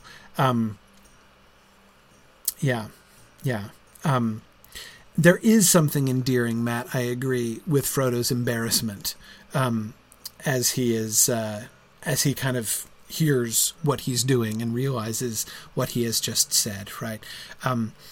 He is swept away into this enchantment, but he's not blinded by it, right? He's still aware of himself enough to be embarrassed and stumbling around. Yeah. And yes, Catriona, I agree. You almost do get the sense that this is how one is supposed to greet Goldberry. I agree. This is totally appropriate. Again, let us sing together. That's what he's doing, right? He is following the invitation. There's a sense in which it would almost be inappropriate for him not to have done this, right? It would be like refusing the invitation that he's been given. Okay. Last point, the elf friend. I see that you are an elf friend, right? She can discern his elf friendliness, right? This is the first indicator that we have that being an elf friend means something other than, like, you can have friends who are elves without being an elf friend, right? Gildor has named him an elf friend. That sounded like it was kind of a big deal, but we didn't get much of an indication of what that meant at the time. This is our first indicator that it has some kind of that Frodo has been changed. When he is named an elf friend by Gildor, he has been changed by that experience, and it's a change that is perceptible for those who have eyes to see that kind of thing. How can she discern? How are elf friends different from others? She says, right? The light in your eyes and the ring in your voice tells it. So you can tell. That's how you can tell an elf friend. Apparently, it's how Goldberry can tell an elf friend. The light in your eyes and the ring in your voice. And both of those things are really interesting. The light of the eyes of elves, that's a very elvish characteristic. And fair elf voices, Frodo was just recalling, right? The lofty and keen delight brought about by fair elven voices. So, what we seem to see here, what she seemed to imply, is that when you are an elf friend, when you have been made an elf, when you've been named an elf friend, you become elvish, right? There is something else. There's something about him, an elvish air, right? Who's going to say that? There's something strange about you, Frodo. An elvish. There's an elvish air. Remember who? It's not just Goldberry that can see it, right? Anybody remember? Another quiz. Who says that? Yeah, Lincoln. Exact. Faramir. Faramir's going to say that. Of course, Faramir can notice that he's an elf friend as well, right? Yeah. Matthew Hirschenroder says maybe it's in the odor, right? He smells like elves, right? Yeah, who knows? Maybe he does smell like elves.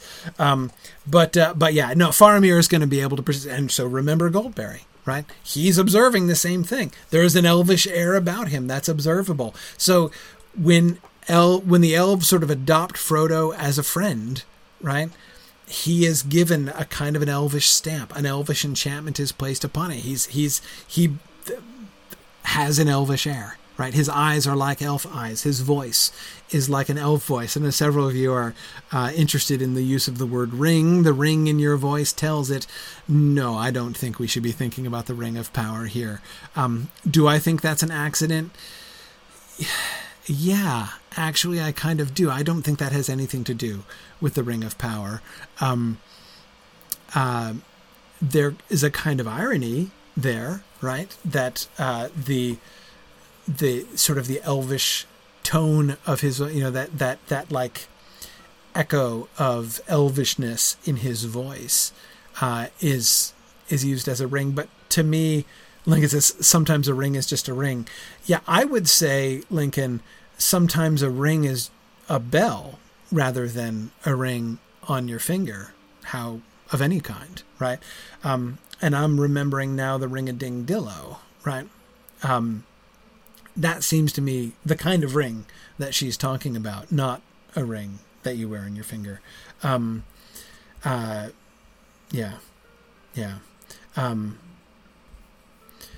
Okay, good. All right.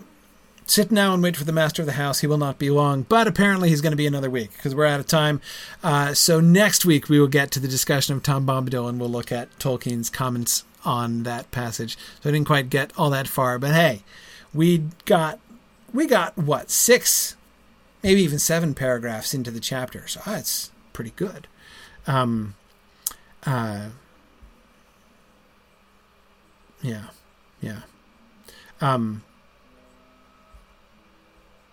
Cool. All right. Yeah.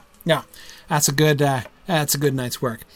So I'm going to say goodbye to folks on Twitter. Thanks for joining us. And so next week, same time, we'll be back for discussion of who is Tom Bombadil, answering the loaded question, who is Tom Bombadil, next week. So very good. We'll do that. I was happy spending time with Goldberry too. That was definitely enough for a class discussion tonight. I'm going to say goodnight to the Twitter people. Thanks for joining me. All right. And it is field trip time. Woohoo! Field trip time! Okay. They're going to go someplace completely new tonight, aren't they? That's right. We're going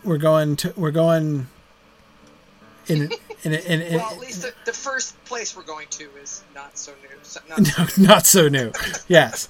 Okay, so I wanted to go back to our just as I've been going through the books paragraph by paragraph, I want to go through the Lotro world sort of, zone by zone, and be looking again at sort of the whole subcreation and adaptation of Tolkien's world and Tolkien's stories that they're doing. So we've been around almost all of the Evendim region. I want to go back to Evendim tonight and go to the one place we haven't been, which is the northern bit. So we're going to meet up at Tinadir again, because it's just an easy place for lots of people to get to. I want to go to Tinadir again, and then from there we'll head up towards Ostvarad and head north up into Forakel. So that'll be fun. So that's where we're going to head now. So if you have a direct port to Tinadir or something, you can do that. I'm just going to go take a horse, I think, from the stable master. And anyone who needs a fellowship, we have Dime the Real and myself, Maven, up here on the stage. So you can gather around one or the other of us, and we will fellow and port you. And I'm just going to go grab a horse.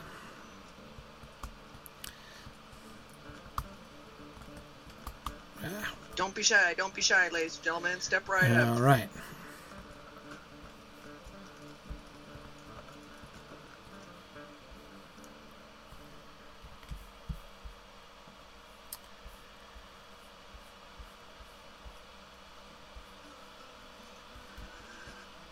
Uh-oh. What did that say?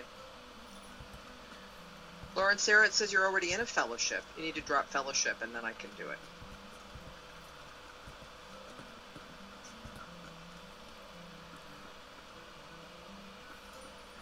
Okay.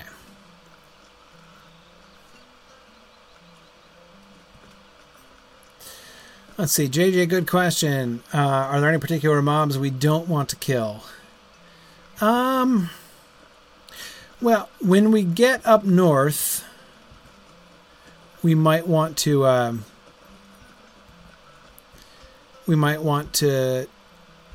just kind of look about us and see what mobs are there. But we don't need to linger around them long. And certainly we're going to have probably low-level folks. So we don't want to allow the mobs to come in and take them out. But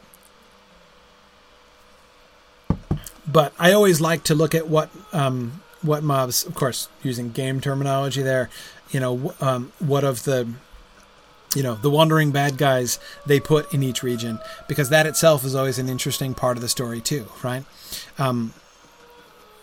Which monsters do you meet roaming around the countryside, and why?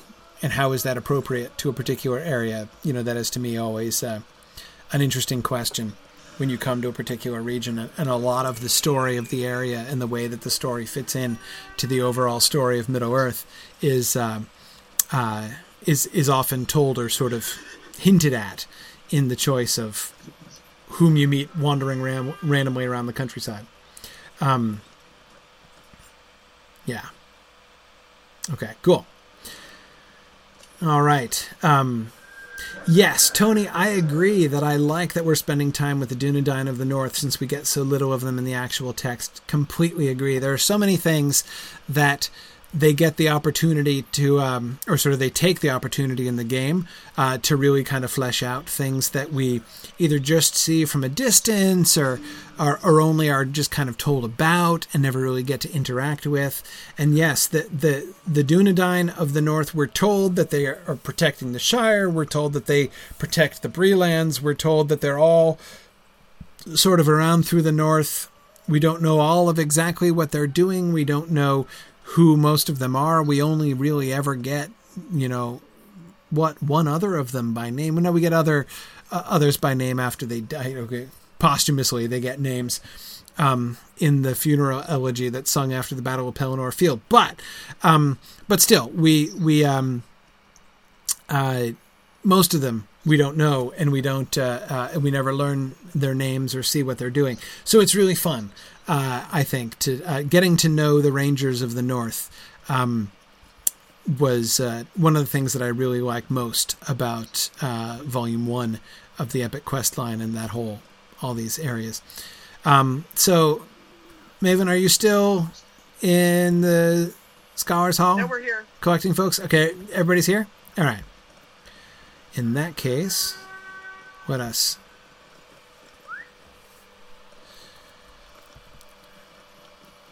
mount up and head north. Tarlonio complains that the game makes us love all of the Rangers, and then there's a fairly high casualty rate among them. Yeah, well, but isn't that kind of amazing storytelling, right? The Battle of Pelennor Field should hit you that hard.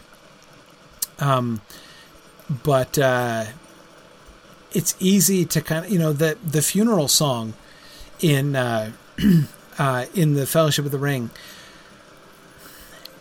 the role that it plays is to personalize, right? To give names and to tell us something of those who who died in the Battle of Pelennor Field, rather than just being told that lots of people died.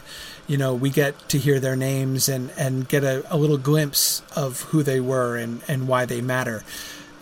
It gives the entire thing this really different perspective when all of those names we have met in the game. I haven't gotten there in the Epic. I haven't gotten to the Battle of Pelennor Field yet. But of course, I've already come to parts in the Epic Questline where we've met, many of the characters that are just names in a list otherwise in The Return of the King, which is really, really cool. Anyway, okay. So I'm pausing here because this is obviously an important place. We got past this spot before last time, or time before last, when we were heading out to Fornost. But I think this is kind of an interesting point, thinking about Evendim and the Evendim region. So, of course, as we've seen, this place was mostly country estates and sort of summer homes, right, of the wealthy and powerful, houses and families of Arnor, right, of ancient Arnor that was. We can see now, as we're getting further inland, that these are probably like less influential families, though the compounds are sort of larger once than the ones like this one out here on the still on the hills overlooking the lake being just there over those hills from where we are right here. So this is a crossroads. If we look at the map, we see we're right at the crossroads. We've got the main road that comes down to the King's Bridge, and from there down to Enuminus, and also down to points south through the Shire, though of course the Shire wasn't a very big thing at the time in Arnor. So it heads out to Tinadir, to the King's house. off to Fornost, which at the time when we're thinking in the Evendim region, we're still thinking primarily of Arnor as was, right? The old Arnor, the original kingdom during the reign of the first 8 kings. That's really kind of, I think, where our attention needs to be focused there. When we go out into the North Downs, and we'll come back to, we visited the North Downs to see Fornost. We will come back to the North Downs later on, and when we get to the North Downs, what we're already thinking of most is the later period of Arnor, right? The time after the civil wars have begun, when the Northern Kingdom is split into the 3 different sub-kingdoms of Arthedain and Rhudaur and Cardolan. And the relics of those struggles and everything, that's off over there. But over here in the Evendim region, this is the center of the Old Kingdom, which has already gone into collapse by the time the civil wars come round. So again, crossroads. This is the crossroad. So the road that goes down through the south, down along the Brandywine River, right, is basically what it's the road that's following the Brandywine, which was the major river that comes out that connects Lake Evendim to the sea, right? So that's what that southern road is. Again, half of it goes down towards the sea along the Brandywine, or the Baranduin, and the other side, of course, goes to Annúminas itself. Then we've got this branch that goes out to Tinadir, the other goes out to Fornos, which again would be like a frontier fortress, and then up north to Ostferrod and further on into Foricel. And we don't really, as far as we can see in Tolkien's writing, there isn't really any connection between the people, the Lossoth, which live up in the far north in Foricel. Not much interaction between them and the Dunedain, the Númenorian kingdom of Arnor. But nevertheless, there's a road that heads up in that direction. So this is an important crossroads. And what do we get here at the crossroads? We don't get the king, right? King's over the hill. Oh, look, we can just see him. We can just see the top of his head and the top of his scepter there, right? The king, the monolithic, the enormous colossal statue of the king is what you see when you come up the river from the sea, right? But if you're just coming into the middle of the kingdom, you get these warrior statues, right? Symbolizing what? The vigilance of Arnor facing north, south, east, and west, right? These look like guards, standing guard, right? Facing in all 4 directions. And that's kind of interesting to me in the context of the Old Kingdom of Arnor that we've seen so far, right? Which has been distinctly non-military in its character. We have seen generally not fortresses, but pleasure villas, right? Even Annúminas itself has walls and some defensive structures, but it's not primarily a walled city. It's not primarily for defense. It's, the great, beautiful city by the lake. But we do have this sense of vigilance here in the middle. Julia's speculating maybe this is a late Arnorian construction. I'm not sure. I wouldn't put it later than the Civil Wars, because I don't think once we get to the Civil Wars, this spot is no longer going to be a central crossroads. The shift comes out, thinking of the North Downs now, right? Fornost is the top. This road, of course, coming down from Fornost is the Greenway, right? And so coming down to Bree at the junction of at the crossroads of the Greenway going north-south here and the Old Dwarf Road east and west, right? Bree is going to be much closer. This is going to be the epicenter of the, this whole area, the Weather Hills and the Breelands and the Barrow Downs. This is going to be the frontier of one of the primary frontiers of the Civil War eras, right? So even when we go back to the North Downs, right, even up here, this is mostly Arthedain, right? But over here in Evendim is not much of anything. This really starts, Annúminas is going to get abandoned before Fornost falls. I mean, so this whole place is going to, this is, Evendim is like this, again, this is old Arnor. And there's a, I don't know, there's a sense that, and again, I really like this sense. There's a sense in the way they've constructed Evendim, the Evendim region, that I really like. There's a kind of, well, it's an exaggeration to call it a sort of Garden of Eden effect, but do you see what I mean by that? That is this sense of Paradise Lost, right? What we see around us here mostly is the evidence of a peaceful kingdom which and it's not just the kingdom that's gone away, but even the peace in which this realm was established has become a thing of the past. And what's it full of instead? Again, what's the primary storyline of this region? The primary plot of Evendim, as we've seen it, is tomb raiders, right?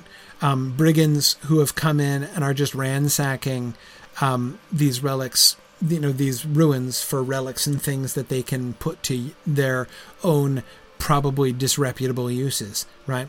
To try to turn them into mere commodities or even weapons. And that's like the sad heritage, the sort of the fall, right? The sort of the post-fall. This is like post-apocalyptic, paradise here in Evendim. And the Dunedain who are struggling to preserve the memory. Why?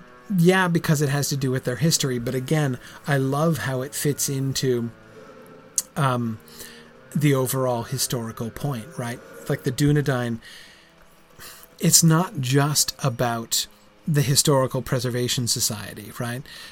They're not interested in Arnor just as historians.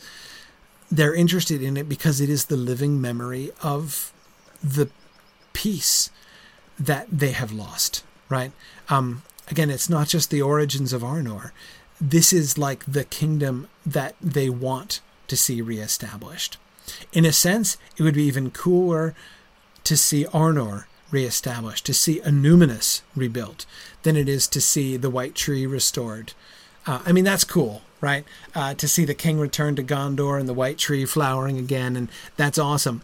But to see Annúminas restored, and therefore, like, not just the ancient kingdom, but the old peace of the realm, to see that come back, man, that's the real dream of the Dunedain, right? To have a time, to look forward to a time when they can just sit next to campfires and not worry about the things that they're supposed to be looking at, right? To be sitting next to campfires without having to send adventurers off to solve problems. That's the life that they are kind of dreaming about, right? And that seems to be, it's like what Evendim stands for. That's what we see here in Evendim. So anyway, but here in the center, we do have this. So I think this has to be Old Arnor. This statue, because again, there's no point in this wouldn't have been a major crossroads in post-Civil War Arnor. So I think it's interesting that we see there's, in the midst of peace, we do have this idea, the might of the Dunedain is not forgotten, right?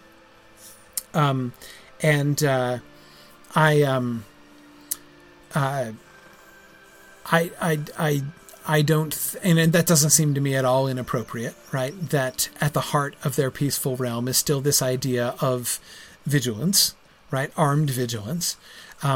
They don't want to be just like completely vulnerable. There's like a memory at the heart of, this old realm that like the strength, the armed strength of Númenor is what enabled this kingdom. That certainly seems an appropriate kind of thing for them to put at the middle of this here. So I like that. I think that's cool. Anyway, let's head up to Ostvarad. So let's go up the northern road here. And hopefully not meet a roving threat. Yeah, Tony Mead was just asking who Aragorn was going to repopulate Arnor with, since there's so few people. Tarlanio suggesting a post-war baby boom, which is, of course, always possible. But, of course, even for that, you got to have somebody, right? I don't know. But, again, remember, even Gondor itself, the history of Gondor and of Arnor, presumably, it was never like just made up of Númenóreans who came in. Gondor, of course, is full of people who were not of Númenórean extraction, right? The native mountain folk of that area who accepted the Númenóreans when the Númenóreans came in. And sort of took the Númenóreans as rulers, and mingled with them and everything, and they became one people, clearly, as time went on down in Númenor. Presumably the same thing happened up here in Arnor. And that would be the... I would assume this, so does that suggest there are people who still live up here? Does it suggest that the Dunedain, the remnants of the Old Kingdom, the Old North Kingdom, were more numerous than Butterbur knew of? Possibly. How many rangers are there? There might end up being quite a few. Not all of them, having the blood of Númenor running almost true in them. But, okay. Sorry, I've paused here because we've just gotten to the outskirts of Ostvarad, and what's the first thing we notice? Defenses, right? This is a much more military installment than we've generally seen. So notice how you've got walls connecting up to the side of that cliff, right? With what looks like it would be a defensible gate. I mean, of course, you got some of them knocked, and then a corner tower over here, right? And then a little sort of curtain wall extending out here, making this would have been like a kind of courtyard in here. So yes, it looks like this looks definitely more fortified than than most of what we saw down in the south. Once we come indoors, we see it's still not, this is not a fortress. This isn't like Fornost. Defense within defense. It's not we don't get a real sort of concentric castle design going on here. And once we're in here, the buildings are very similar, right? Same Númenórean scenes. Yep, same Númenórean scenes. Depicted on those panels, which we so triumphantly deciphered in an earlier class, an earlier field trip. Okay, I'm just looking around at the buildings. Same kind of dome structure. We can see it's clearly of the same, this is definitely of the same time. Got that same sort of tower with the 4 points sticking up that we see all around in Innuminous. So clearly the architecture here would seem to be contemporary. It's built onto the hillside here. But see, notice here you would expect not just pillars on either side. You'd expect a gate here, right? It would make sense to have like an inner ward in here where you could have like the inner defenses. And then look at this, another hill, right? Where you could defend that. Now, obviously, you still could defend these stairs, but it's not built for defense. Even this on the inside. So we do see more evidence of defenses, I think, on the outside of Ostvarad, which makes sense, as Ostvarad is explicitly the northern frontier spot, right? This is the northernmost, right along the edge, right along this sort of pass through the mountains, right? The steep hills up here. It's the pass that leads up into Forakel. And so you would want to guard that, right? Not knowing who lives up there and who might decide to come down and try to attack. It would be prudent to have a fortified spot. But again, even this is not set up like a fortress. Once an enemy got through the outer wall, it wouldn't be... I mean, you could still set up defenses, but again, it's not set up with a clear... Now, here's... As we go down towards the north, what do we get? Oh, it's hard. There's lots of rubble here, right? Which looks like it could have been, this is a pretty narrow gap and pretty steep going uphill, so this would have been easy to defend. It's easy to imagine that these, we don't have any clear walls, but again, it's just in a narrow gap here. It's pretty easy to imagine that that rubble on either side could have been gates, could have been gates or gatehouses that would have led in. We've got, see, that's a wall over here, right? Yeah, walls over here to guard that approach to the city. This is the courtyard we were just in, through between those pillars and then with the stairs up. And as you can see, there's no need to defend that because that's on a nice steep slope. So we don't get...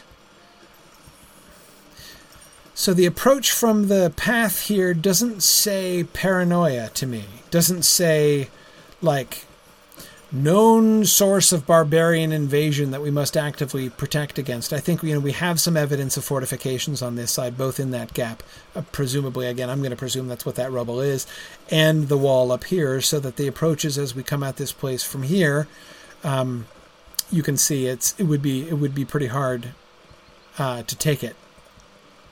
And it's very well defended on either side from with the cliffs and stuff. So that's easy enough. Anyway, yeah, okay. So again, what as they've constructed this, what does the story of Ostvarad appear to be, based on the evidence we can see? Northern fortification to defend the northern frontier of Annúminas, of Old Arnor here. But not one that seems based upon an active military threat, right? This is not like an armed frontier. Protected, but not paranoid, right? Not actively anticipating attack. And who we still get out here? We got, still getting some tomb robbers out here. Tomb robbers. Bears, as I recall, right? We get bears around here. So what are the threats in this region? What's the story of this region? The tomb robbers again, right? The threats again, those more sort of baser men who have forgotten. These tomb robbers, of course, right? These people who live in this region and who are plundering the tombs are quite likely that, what could be more likely than that they are descendants of the people who lived here, right? They could well be. But it's like these are the people that have forgotten the king, right? The people that have forgotten the traditions of this place, that have no sense, they are, as tomb raiders, right? They are the people who don't have any sense of the history, who don't care about the history and have forgotten perhaps even themselves and their own traditions, and instead are just thinking about their own present lives, right? Their own survival, their own betterment, their own wealth, right? We want to rob and repurpose the ancient relics of Arnor because this whole concept of a peaceful kingdom that we once were a part of and which we could make thrive. We don't care about that, right? Aha! And here is the first line of defense right at the boundary, right? There you go. So this would be the boundary marker. It's kind of easy to go around this, but we have cliffs over here, so that's okay. Okay, right, yeah, we have cliffs on there. Okay, here we go. Okay, so it is a good spot. So this would seem to mark the extreme northern boundary of Old Arnor, right? There you go. Okay, cool. So by the way, in the question, with whom is Aragorn going to populate Annúminas, right, when he rebuilds it? Again, the whole tomb robber thing that they do here in Lothar, it's not in the books, right? So, that's their extrapolation. Though, again, I find it a really fascinating story extrapolation and a really neat way of envisioning this area. But there's more, right? When we think forward, it's like they have preemptively. Let's see who is asking about that. Tony's asking about that. Repopulating Arnor. I would bet that in the game world, it's going to be the Tomb Robbers. I bet that Aragorn is going to return, and he's going to call everybody to their old allegiance. He's going to offer them, land and say, like, now I, the king, have returned, and, this realm will be restored, and you will be given the opportunity to, to stop being, ruffians and brigands in the wilderness, and stop robbing the relics and, stealing relics from the tombs and ruins of Arnor, and instead help to rebuild it. And you will be given land and protection. And exactly, Tony, they haven't heard of the king yet, but I think they're gonna hear of the king. And I think that when Aragorn returns to Evendim, I would not imagine Aragorn leading the Dunedain in a last final war of annihilation against the brigands, right? He's finally going to put paid to the brigands once and for all and drive them all out or kill them. I think he's going to come and give them a choice. I think he's going to, and some of them will come along and reform, and some of them will not, right? That's what I imagine is probably what's going to happen. And that's how I would see it playing out within the game world that they've built. And that seems to me, hey, I can see that. That seems fine. Cool. Well, hey, I've been talking a lot on this field trip, but that's okay. I think actually this right at the boundaries, I find myself like I was going to just ride through, but we got to this wall. We got to this boundary, and I'm like, I can't just waltz past this boundary. And anyway, I've already talked a lot today, and it's getting late. I've been keeping you guys really late over the last few weeks, and I'm trying to reform and be more diligent in letting people go to sleep. So let's stop the field trip here. Next time we'll continue on. So next time we'll travel straight to Osferrod, and then we'll head north from there up into. We'll come back through here, and this time carry on galloping and go up into Forickhel. Yeah, cool. All right. So that's, I think, the plan that we're going to have. So thanks everybody for joining me. This was a really fun field trip thinking about Arnor and the history of Arnor and the future of Arnor, even as it's implied by the game and the way that they've picked up sort of the hints from the book. Yep, dress warmly next week. We'll be heading up into the snow. So yeah, do make sure you come prepared for that. Thanks a lot, everybody, for joining me, and I will see you guys next week for more Tom and Goldberry and then exploration into the wild north. Thanks very much, everybody. Bye now.